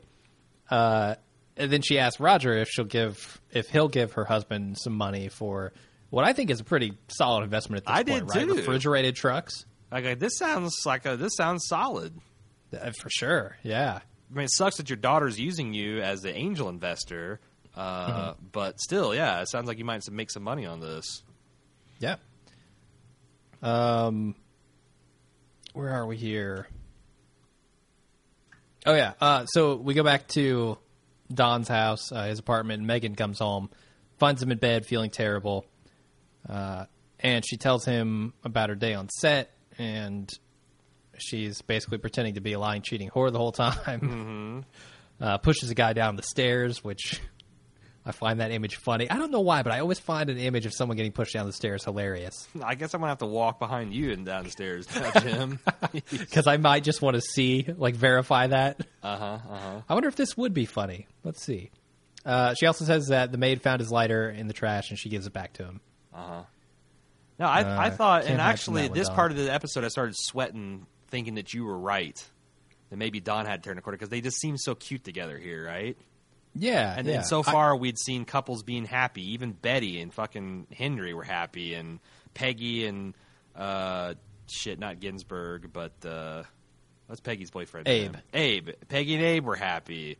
Yeah. And, Rosin and his wife looked very happy. Everybody's looking happy, and I'm like, shit, maybe that's the theme of this season. I fucking missed it. I don't think that's the theme of this season. No. Yeah, so I'm going to move on to the village people here. The disgusting pot of shitty goulash that is brewing. Yeah, I'm calling these guys the village people, because that's where they live. They just dropped the other neutron F-bomb here, by the way. Right before Shit, I missed it. Right before Peggy asked if marijuana is expensive, which I think that's the first question a person asks who's on the trajectory of eventually smoking weed. That's the first time. If a person asks that question, you're 6 months away from your first doobie. I'm just saying. Yeah, they want to know how deep it's going to cut them in the wallet. Yeah. All right, fair enough. So yeah, they're cooking the goulash, and their friends show up, and they're really rude to Betty. Which tough homeless kid shows up. The tough one, yeah. This scene was clunky. I'm all man. for it. I go for it. Be rude to Betty. Yeah, I thought this scene was just clunky. Oh, what? In what way? I just don't think Weiner writes the counterculture very well. Like he just throws in weird buzzwords. It's like what a, it's like anytime you saw your school teachers in high school try to put on a rap skit, and it's just like you're going through the right motions, but this is way far the mark. I mean, when the guy's like, "What you don't grok is that we're your trash," and I'm like, Jesus, I mean, it's just weird, periody bullshit. I don't know. It just didn't work for me. I didn't think. And they're bickering about bylaws. It just felt like a parody of beatnik culture, hippie culture. Yeah. They do have some pretty salient points about Betty's lifestyle. Sure. And them not liking it as much as she doesn't like it. Mm-hmm. And I think, obviously this is the spark. This is the reason why she comes home with her hair dyed, because of what she basically learns about the way other people view her at this point. Yeah, and obviously hits a nerve with the hair color bottled. Yes. Yeah. Then what's there to this? Her ripping her petticoat. And tetanus. What goes around comes around. She wishes tetanus on someone, she'll get it herself. And then I also thought that when she left, there's a beautiful shot. So she's sitting there in this like monochrome, except for this giant splash of what it looks like almost red. And do you think that there was any tying in of that to the PFC Dinklage or whatever his name was, talking about how he could paint a room with the 50 caliber machine gun he had? Oh. I don't know the shot you're talking about. Yeah, like when she walks out of the flop house, it shows her walking out of the scene, and it stands a static shot of this doorway framing, and it's kind of very monochromatic and dirty. But right there at about head level, there's this giant splash of red. Huh. I don't know what it means, but it kind of got it. I drew a parallel between that, and I'm like, is this representing these kids' rejection of military life and the draft dodging and all that stuff? I don't.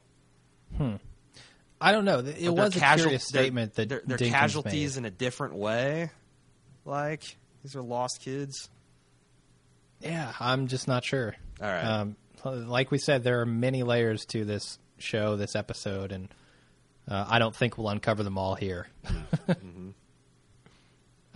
So Betty, no, I'm sorry. We go back to Abe and Peggy, and Abe has brought her dinner, and her underlings come in. She's working late, trying to fix this ad for costs. And her underlings bring her one idea, which is disguised as 3 different ideas, and she rightfully calls them out on it. Says they can't go home until they figure it out, and hands them the sandwich. And then she asks Abe how the headphones sound, and she's inspired when he starts totally rocking out. Mm-hmm. Good stuff. Good stuff. I really like the image that they ended up settling on for that ad. That crazy dude just rocking out. No, I mean that's pretty awesome. And again, very Don Draper and how she pulled all these experiences together. Yeah, and her dressing down of her underlings was very Draperish. I mean that is definitely. She calls them out and says basically what happens here. That you just want me to get inspired and come up with the idea that will get you off the hook. And that's ultimately what she does, despite having called them and not wanting to do that. And it feels, like you said, very Don Drapery, because throughout the first couple seasons, that's always what we saw him doing, right? He'd just be living life, and then he'd come up with these ideas based on something he saw. Betty returns home. Sally's on the phone. I want to dub their house Castle Frankenstein from here on out. Okay. It might be a happy home, but Jesus Christ, it still does look like the dark, depressing castle. What did Don call it? I can't, what did he call it? The Addams Family Mansion or something like that? Or the Munsters? Or did he make a Munster reference? Oh, I think it was a Munsters, yeah. Okay. Yeah, good stuff. But yeah, she goes back to the castle Francis Stein. And or Raven, Raven Francis, which is better. I think Francis Stein rolls off the tongue better. Yeah, for sure, yeah. Sally's on the phone, and when her mother tries to talk to her, she slams the door in her face. Sally being a little shit again, but Betty being a horrible parent, so there's that. They deserve each other. They do. Betty goes to bed, this time without any rape jokes, thankfully. And she sees... she seems pretty happy with this life that she supposedly hates so much and has had a realization about. I wrote in my notes, and I quote, "Jesus help me, they seem like a cute couple." They do. It's unsettling knowing that this episode, I mean, in this interview with Matt Weiner, he has basically said as much, that this is Betty is realizing that she's kind of not what people perceive her as at this point. So all is not well there, even though it kind of feels like it. Mm-hmm. We go back over to the office where Pete comes up to Don and he says that there's a meeting later with the guys from Sheridan. Don just immediately cancel. It's so hilarious. He's back from vacation. He doesn't want to do a damn bit of work. No, he doesn't. And Pete's like, fuck you. You literally can't do that. Yeah. It's not an option. And Don, to be fair, probably doesn't feel very good at this point, right? I mean, I'm sure. He got really drunk. I just love that it's this one-word response, cancel. Yeah. So Pete won't let him, and Don gives the lighter to Dawn, and asks her to see if she can get it back to Dinkins' division. If anyone can, the Office Ninja can. Yes. Then we go back over to Roger, who's in his shrink office again. He's complaining about how his ex-wife and daughter treated him at the funeral. I thought the work at his wallet like a speed bag comment was pretty funny. Mm-hmm. And accurate. And very accurate, yeah. And this is where he kind of goes a little deeper about his mother and says that she loved him in a way that was completely pointless. And she gave him his last new experience, and now he knows that all he has left to do is to lose everything. Mm-hmm. And he says life will eventually end, and somebody else will get the bill. But he also tells us... leads me to believe that he paid for that whole funeral, right? Maybe. I don't know. I mean, we know his fortune is basically quartered from where it was when we first got to know him, but it doesn't seem like he's hurting for money. I just thought it's interesting, but he's still saying that he doesn't feel anything. Like, even at this low point, he can't summon genuine, authentic grief. Yeah, it's very interesting. He can summon indignation and bruised ego and anger, but he can't summon grief.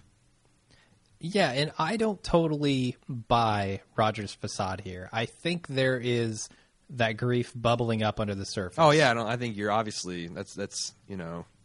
Yeah. Even though he doesn't want to acknowledge it. So, Ken shows up to work, and we get an awesome scene where he calls out Bob Benson, who's sitting on the couch, tells him stop peddling his catering goods around the office and at the funeral and all that stuff. As big as of a dick as Ben is, I kind of felt bad because Ken rolled so tough on him and was so brutal. Yeah. Ken has changed a little bit too, hasn't he? Well, yeah, I feel like ever since the Joan thing happened, he's had a little edge to him. Yeah, he doesn't really like these guys very much. He doesn't want to be a part of what's going on This is the job that pays the bills, while at night he transforms into Dave Algonquin and writes beautiful stories about quiet desperation and the American dream. Disguised as sci-fi novels. No, he's done with that. Now he's basically he's ghostwriting Pete's autobiography, I think. Oh, yuck. I would totally read that, though. They should do, as a promotional thing, an autobiography of Pete. Oh, yeah, there's rich minds of rape and child molestation to exploit there. Lots of pathos. So after that pretty funny scene, we go back to the meeting, the actual meeting with the Sheridan guys. It really doesn't go as Don planned. He pitches his crazy suicidal ad, and just as it looks like everything is going to explode because they associate it with death, Pete steps in and kind of saves the day by suggesting that even the ad itself is only a jumping off point. Thought him very clever in that scene. Can I have a confession here? Yeah, go for it. I totally got Don's ad campaign. It made a lot of sense to me. As soon as I saw it, I didn't get the death thing. I'm like, that looks appealing. Shedding your skin and getting into the water and forgetting who you are. Does that mean I'm a psychopath? Is that what the wiener just told me? Okay. I just think it means you haven't seen that movie. Because I hadn't seen it either, so I was with you. A Star is Born. That's the other funny thing is like everyone else has moved on to conversation, and Roger's like, A Star is Born. I contributed. Yeah, right. He comes off like Captain America in the Avengers. I got that reference.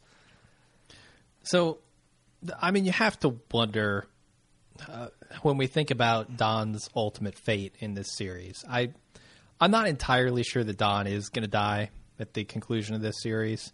Mm-hmm. I think it might actually be more interesting if he doesn't die. I'm with you.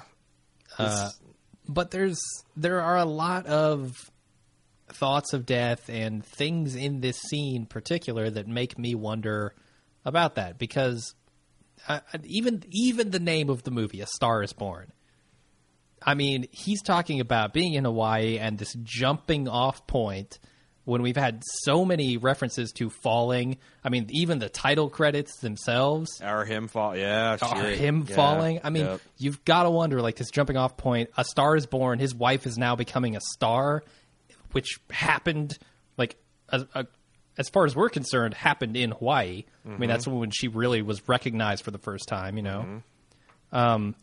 You've got to wonder about that stuff. Totally. It seems like they're piling up too many references for it to just be a coincidence. Totally. A couple other. Go ahead. I was just going to keep moving on, but I just wanted to mention, one of the great things about who's the beard dude? Stan. Yes. The whole thing is like, did this make you think of suicide? He's like, of course. That's what's so great about it. Stan's probably high as shit during this meeting, right? Oh, he's got to be, right. And then it's not like you just turn off being high. And then what do you think about smoking dubes every day? What do you think about Roger's statement? He goes, we sold death with Lucky Strike for 25 years. You know how? We ignored it. Is that a statement on his own life that he's basically, as he's gotten older, that he has ignored the specter of his own death and now he's being forced to confront it? Oh, totally. Yeah. Much in the same way that Don forced Lucky Strike to confront it with his article or his letter. We go to the what were we calling it? Castle Frankenstein. Frankenstein, yes. Where Betty walks. I wish we had some sound effects. We could pipe in like thunder crashing every time we said that. Castle Frankenstein. I'll get those ready for next week. There you go. For sure. Betty walks to the door to show off her new hairdo. And this, I could not believe her children's reaction to it. They immediately, they call her basically a hideous troll. Yeah, I hate it. Run out of the ugly. room. That's Bobby. He's gone full psycho. It was shocking to me. Yeah. Wow. But I totally understand it. She's not the greatest mother. Go Bobby. Mm-hmm. And then she turns to Henry for kind of validation here, and he doesn't really say what he thinks about it. He just kind of compares her to Elizabeth Taylor. Which is accurate, flattering. It's, but dodging, still. A hell of a husband play. Definitely. Next scene is a really good one. It's Giorgio. Roger's shoe shiner has died, and he left Roger a shoe shine kit. And when Roger takes it into his office, he breaks down crying. And Slattery puts in his submission for the top ugly crier on Mad Men. Really? I didn't know that it was that ugly. It's certainly not John Hamm ugly. Yeah. I don't know. Maybe it's just weird when men cry. Oh, I say that as a crier. I'm a man. I'm a male crier. I just don't watch myself when it happens. Yeah. Next time, have that mirror ready. Oh, that'd be. And then it'll be double crying because you realize, oh God, I'm the world's ugliest crier. Send you into a deep depression. I'll listen. Yeah, I'm gonna watch myself cry in candlelight, listening to Adele. I think that's what I need to do. That's what I do.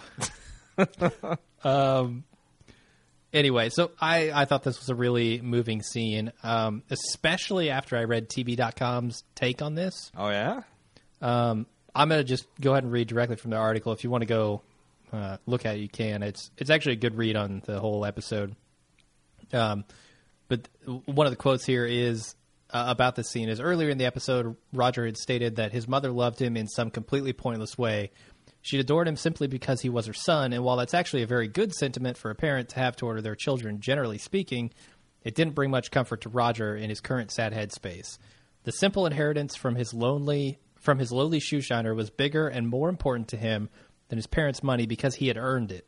It was a small symbol of Roger caring for another individual and that other person reciprocating. Well, which is interesting. I don't know the kind of relationship that they had. I kind of think that's a little off base because I thought Do you? So here's what I thought happened. Roger cares for this guy in a purely mercantile fashion. Where's the fucking dude that shines my shoes? Finds out he's died, and this guy is so lonely and pathetic that the only one that ever called and inquired about him is the guy who just wanted his shoes shined. And Roger's like, going back to Mona saying, what's your daughter going to say at your funeral?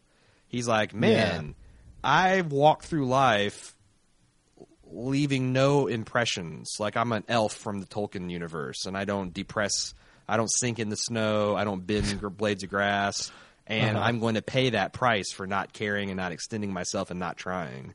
And he's going to be Giorgio. Yeah, it's going to metaphorically, someone's going to call, wanting a buck or wanting this or that, and that's going to be the only time that someone takes note of his loss.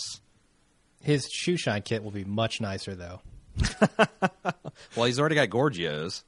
Yeah. Or Georgios, or whatever his name is. Gorgios. Just picture him being a large, fat man. Okay. I like that reading. That's pretty good. Well, thank you. Moving on. Don and Megan are having a New Year's fondue party. I wanted to be at that fucking party. Why? Because it is fondue and fine drinks, and you're looking at Linda Cardellini, aren't you? Yeah, and that too. Well, so is Don, apparently, but we don't find that out yet. Everything still seems nice and rosy between them right now, doesn't it? Yes, it does. And this also put in my notes is like, are all the wives in this? And this is before I knew. I said, are all the wives in this building fucking Don or what? Because I felt like that one girl aggressively came after him. Oh, completely. The blonde one? Yeah, she's like wanting to start a key party right now, Yeah, I'm surprised they didn't have Megan catch on with that stuff. Yeah, everybody's drunk and eating cheese. Fair enough. She's full of cheese.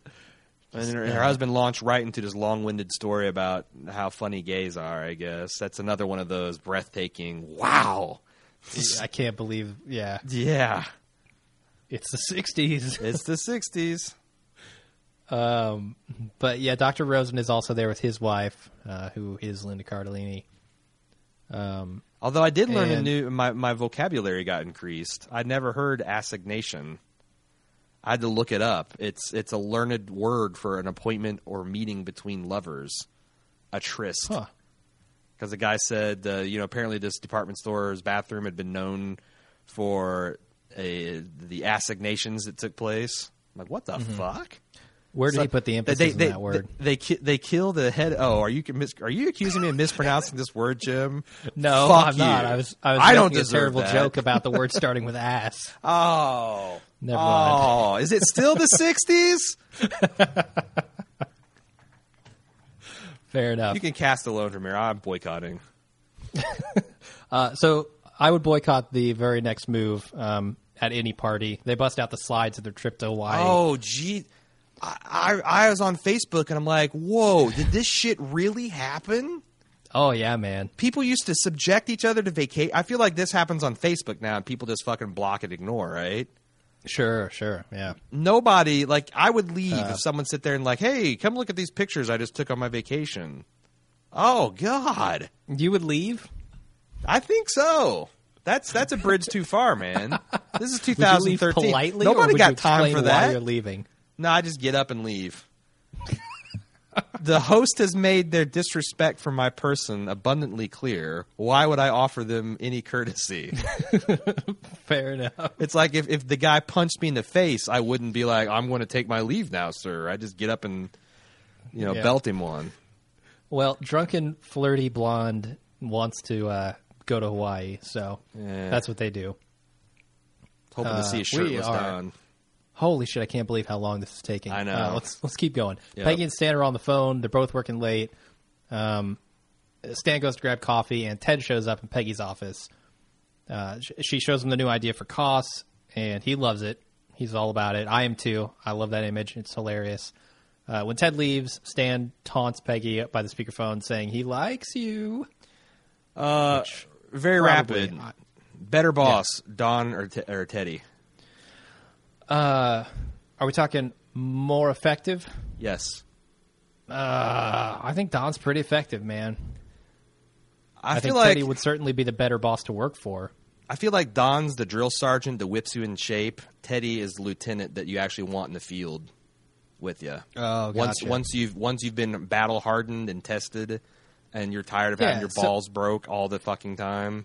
So Don is like David Schwimmer in Band of Brothers. Yes, exactly. That's exactly. And then you got the guy under him who's supposed to actually be cool with the troops. Yeah. Then you got Captain Winters. Yes. Who shockingly turns out to be a traitor to America. Years later, all those years later, working for Al Qaeda the whole time. All right. We go back to the fondue party, where the Rosens are the only ones left. Dr. Rosen gets a call for emergency surgery, and since it's snowing after midnight, he's not likely to get a cab. Instead, he and Don go down to the storage room to get skis, and here's where we kind of have another love-in with these two guys. Don asks what it's like to have a life in his hands like that, and Dr. Rosen says it's a privilege and an honor. He also says that Don gets paid to think about things that people don't want to think about, and he gets paid not to think about them. Which I feel like Roger is much more like Dr. Rosen here. He's definitely not thinking about them. But also, the people will do anything to alleviate their anxiety. That's Don's mission statement, right? Absolutely. And Wiener, in that interview, said that was a very important statement for this season as well. But we end it, go ahead. I mean... Okay. Rosen gets on his skis, and he leaves while Don watches him from the doorway. Yep. In this frozen circle of hell that you're talking about. Yep. And so literally, he's in the frozen hell of New York. Figuratively, he creeps up into Doc Rosen's wife's bed, lays her the Whitman pipe, and is stuck metaphorically in this hell that he can't get out of. Even though he wants to, and she knows that he wants to, and that's not a problem. No. For her. She understands that, but there's something about Don and this idea of, the doors you go through but don't change you, the Rogers going on about, very much applied to Don as well. But it's interesting because I feel like this is some character growth because he's now saying, I want to stop doing this, where in other seasons he's gone to his mistress and said, let's just run away. And they're like, what the fuck? You've got a wife and kids. They're more aware of his situation than he is. He's actually catching up to that awareness. That's a good point, but he's not acting on it, right? No, but that's you gotta... I don't know. There's this poem about recovery that I mentioned on Facebook about... the paraphrased as versions. A person says, I walk down the street, I fall in this dark hole, it's scary, I don't know how to get out, it takes me forever, I finally climb out. I walk down the street, I fall in the hole, it's dark, it's scary, I remember how to get out, I climb out faster. I walk down the street, I walk around the hole, and then the final chapter of the story is... it's Groundhog Day. I walk down the street, or I walk down a different street. It's like you don't know what you need to know to help yourself get out of these cycles until you go through them enough times. Sure. Does that make sense? Yeah. Totally. I've seen Groundhog's Day, so I'm good with that. I'm that actually works not too. joking. That works too. The principle is there. Yeah, sure. But yes, it was also meant to kind of be a joke. So then Don goes home, gets into bed with Megan. She kisses him and wishes him a happy new year. And fitting that this episode ends on the new year, because once again you can go back to the doorway that he's walking through. This is another year. Is Don going to change? And it's poignant. It's a door that's opening. It's the previous one closing behind him. Right, and it's awful. I mean, they're still so cute together, but now instead of being endearing, it's gross and disgusting because she. Yes. I mean, look how much in love this little girl is with him. Yeah. I mean, she adores this man, and it's awful. It's awful what's happening. I agree. So we're almost at 2 hours here. That's the end of the recap. I don't think I have anything more to say about this episode. Do you? No, I don't think so. Okay. Then maybe we should do an outro and try to get to some emails real quick. Okie doke. Shoot, I don't have my canned. Let's go ahead and do the feedback. I'll do the promo stuff when I look it up. For some reason, I lost my canned promo. Okay. Then let's go straight to Marcelina from Poland. And I have not read through these yet because I've been very busy, and watching a 2-hour episode 3 times is a lot of work. Yeah, and geez Louise, I've already done a 2-hour podcast tonight. So I'm going to try to skim these emails and not make them take too long. Marcelina says that he or she, I assume it's a he, was very sadly disappointed with this episode. He said, even a weak episode of Mad Men is still better than a good episode of most shows, but still. Then he starts with the good bits. The facial hair was hilarious.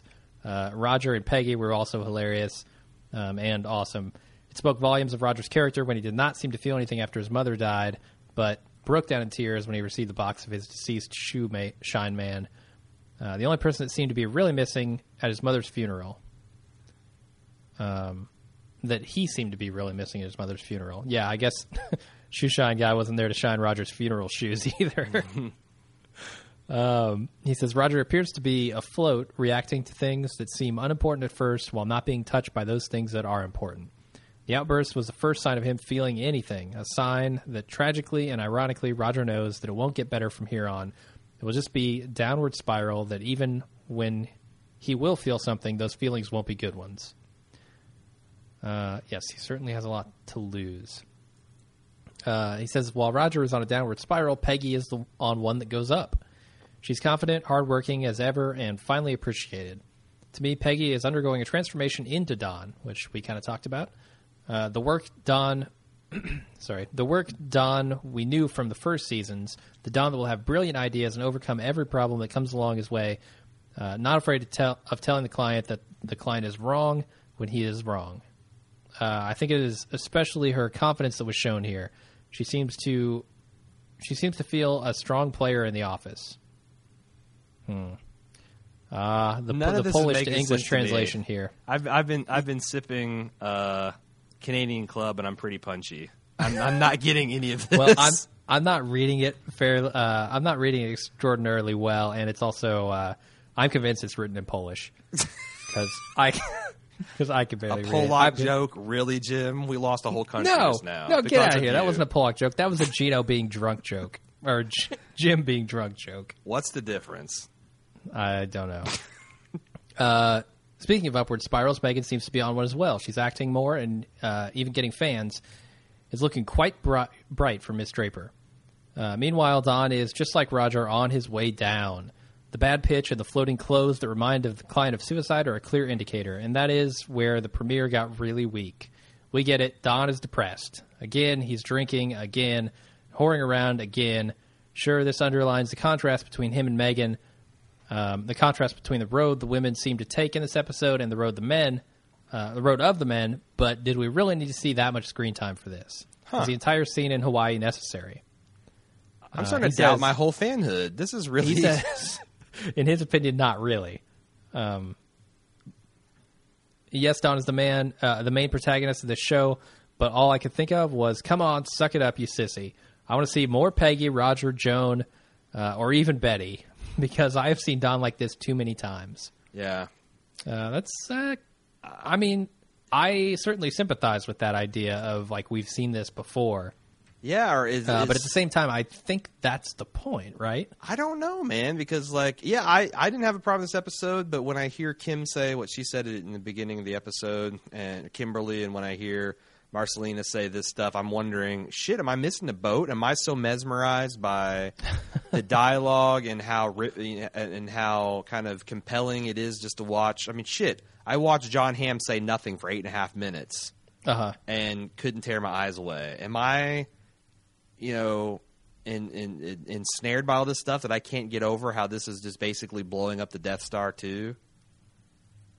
Maybe. That this is, like, thematically and plot-wise a retread? I don't know. I'm not saying I agree with that. I'm just saying... I think the thing that makes it different here is what you talked about earlier, just a few minutes ago, the realization that Don is having. Yeah. I think if we were to see Don Horrig around and not acknowledging that he wants to change, yes, it would be a retread. Right. Yeah. Yeah. So I'm still on your side with this. I think it was a good episode. Tyler in Nashville says, I'm curious to hear your analysis of the current state of Don and Megan's relationship. I think we did that pretty well. A few things occurred to me today. Roger was speaking to his therapist about how life was supposed to be full of experiences that change you and who you are, but in reality, it's all just the same things over and over again. This seems to be an analog for how Don sees marriage, because he's starting to do the same things in his marriage with Megan that led him astray in his marriage with Betty. And it seemed apparent that Don's statement, I want to stop doing this, at the end of the episode summed up his feelings of disappointment about his marriage, which he thought, for some reason, was going to be different than his marriage to Betty. I think he may even be coming to resent Megan because he may have rationalized his disappointment to a degree by blaming it on her. He says, notice that she has become the villain on her soap opera, which may represent Don's soon-to-come feelings about her. I actually like that. Yeah. That's an interesting take, how Megan's characters that she plays may read into what her character is becoming to Don. Wasn't there some kind of... That reminds me of, like, a storyline of last year that we thought somehow that Megan was an actress and that was going to be something that plays in a relationship. I don't think it really panned out, but maybe there's still some echoes of that here. Yeah, I think you're right. Let's see. Wendy says, I enjoyed the season premiere, but I always feel like I'm missing the subtext. I'm definitely looking forward to the Bald Move Happy Hour for you to clarify it for me. Well, I hope we did. I hope you have 4 or 5 commutes worth of information because this is a marathon. Yeah. She definitely took issue with the with Betty's creepy joking. I don't blame her at all. And she says, I don't know why Don would cheat on Megan. She's so beautiful and young. Agreed. Yeah, that's never really why guys cheat. Yeah. I think it was actually pretty well laid out in last season where they said her only crime is being familiar. Yep. I forget who said that last season. Yeah, anyway. Yeah. Jim A writes in. I swear this is not me. He just wanted to talk about the lighter and the inscription on it that says, in life, we often have to do things that are just not our bag, which we totally neglected to talk about. And then he reminds us that in Season 1, Episode 12, Dick Whitman drops the lighter in gasoline and kills Don Draper in Korea. We did hit that, though. We did hit that, but do you have any kind of take on the inscription on the lighter? Because, frankly, I was a little befuddled by that. Honestly, if it turns out to be anything, we'll have to find out later, because as far as I know, that's just a stupid 70s saying. Okay. It's not my bag, baby. Fair enough. Joseph writes in, he's got a problem with Mr. Wiener. He says, Dear Mr. Wiener, please do not make me have to reread the Divine Comedy to then correlate it to Don's actions and occurring events. No shit. And then he says, ugh, I know I will have to, though. Yeah, I'm feeling the same way. Maybe I can get the Cliff Notes version, or the Spark Notes, or whatever the hell the kids are using nowadays. There you go. He also says, I will be damned to believe we've seen the last of the doorman heart attack issue. Whether you Wiener, you better not be pulling a bad FU to fans with the cerebral coma dream. Cerebral coma dream. I don't know. I'm guessing this is like, it's an all a dream type of episode. Oh, no. Like Dick Whitman wakes up in his army cot back in Korea, and none of this ever happened. Yeah, Wiener actually addressed that in that interview. He said that the intro with the heart attack was actually meant to make you think that this was like what Don was seeing during his death or whatever, lying on the floor of that hotel or of his apartment, but that is not actually what happened. This is not something out of the timeline, so don't worry about it. Mike from Virginia says, I can't help think that Don reading the Inferno is setting up a framework or theme for the whole season. I mean, who reads 14th century Italian lyrical poetry on the beach in Hawaii? Maybe if a mistress gave it to me, I would. I don't know. Yeah, if the hot chick from Freaks and Geeks tells you to read it, you're going to fucking read it. That's a ball. Let's say it's something else different. Don's ballsy with his cheating. He's reading his mistress's book right beside the current Mrs. Draper. He's fucking a girl on the floor below. I mean, talking about not shitting where you live or sleep. Yeah. He's violating. I mean, it's almost like he's wanting to get caught on some level. Maybe. I mean, would that force him to stop? At least for a while? I don't know. It might not. I don't know. Anyway, Mike goes on. He says, I happen to be in the middle of reading it now. And Don narrates from the very first canto, which I'm not familiar with poetry. I'm assuming that's a poetry term, where Dante finds that he has lost his way of the path to true salvation and finds himself in a dark wood. His path back to salvation is blocked by three beasts and that represent immodest desires, violence, and fraud. Sound a lot like Don, right? Shit. It's like it's the full Draper package. It is. He says Dante then has to descend through the various circles of hell, each of which represents a different type of sin or sinner, many of which have been or likely will be portrayed in the show by various characters. He also sees the punishments. And then he says, just saw the last scene, Don banging his friend's wife, immodest desires / fraud? Huh? And when she asks what he wants this year, he says, not this. Like he is trying to get back to the true path but can't overcome his own demons. And also we learn why he's reading in the first place, because Velma from Scooby-Doo asked him to. Yes, she also played Velma. He says, anyway, I could be reading too much into this. I don't think you are, man. I think that's where we're going with this. Yeah, it's going to be a lot more this season. Yeah. Because that's the other great thing about a Mad Men season is this is just the beginning. Like, if you think about where we were at in season 5, episode 501, where we got up to around 509, I mean, layers on top of layers on top of layers. So, yeah, strap in.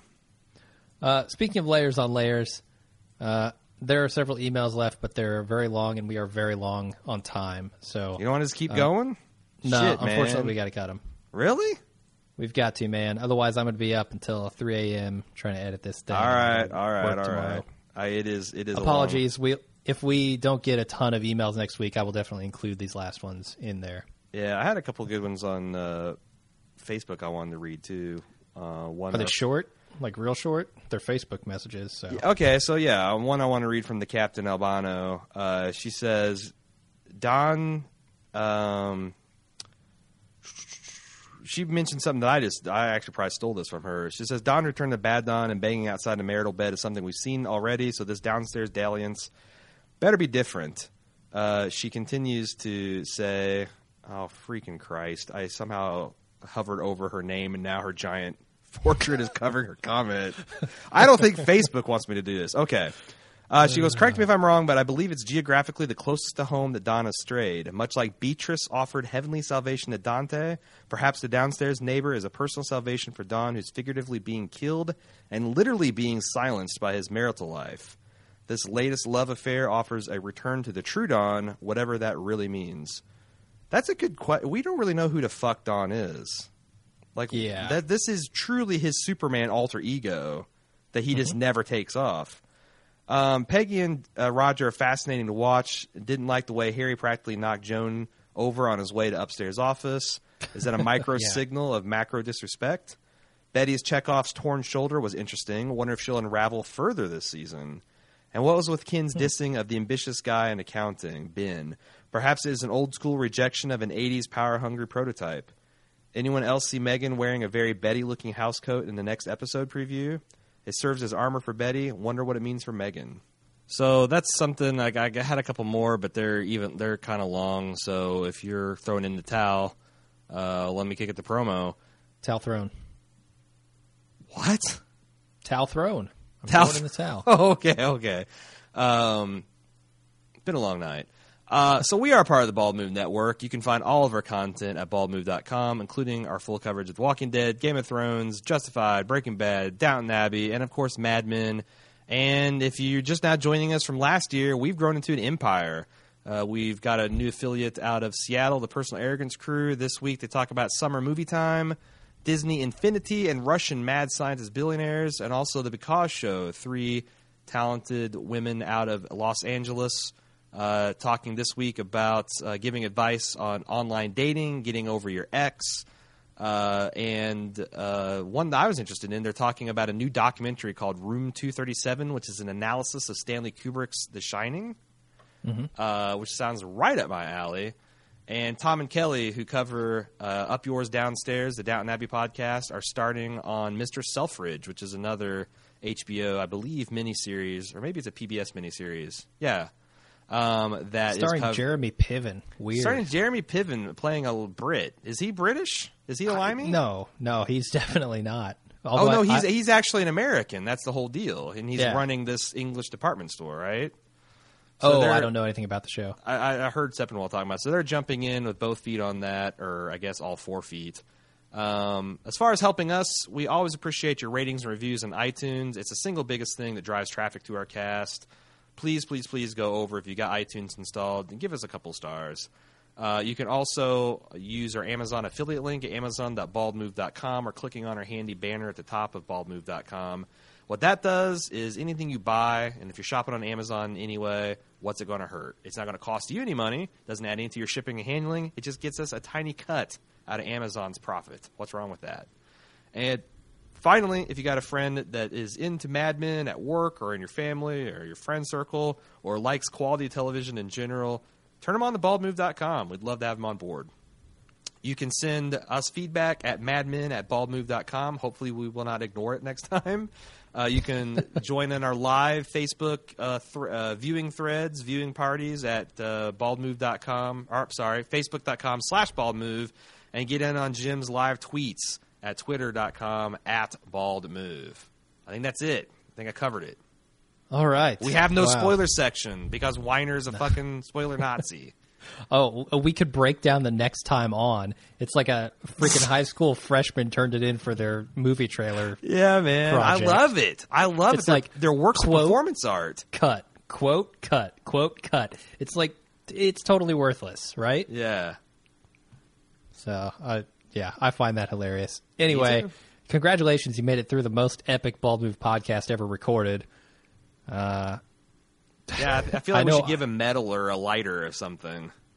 We should. Engraved lighters for anyone who can write in and request one. Sometimes you have to do things that aren't your bag, like record a 2.5-hour podcast. And maybe that's our next product on the store. A lighter that has engraved on it, I made it through season 6 premiere. 601 episode of the Happy Hour. Yeah. Anyway, thanks everybody for listening. Until next time, I'm Jim. And I'm Aaron. Good night.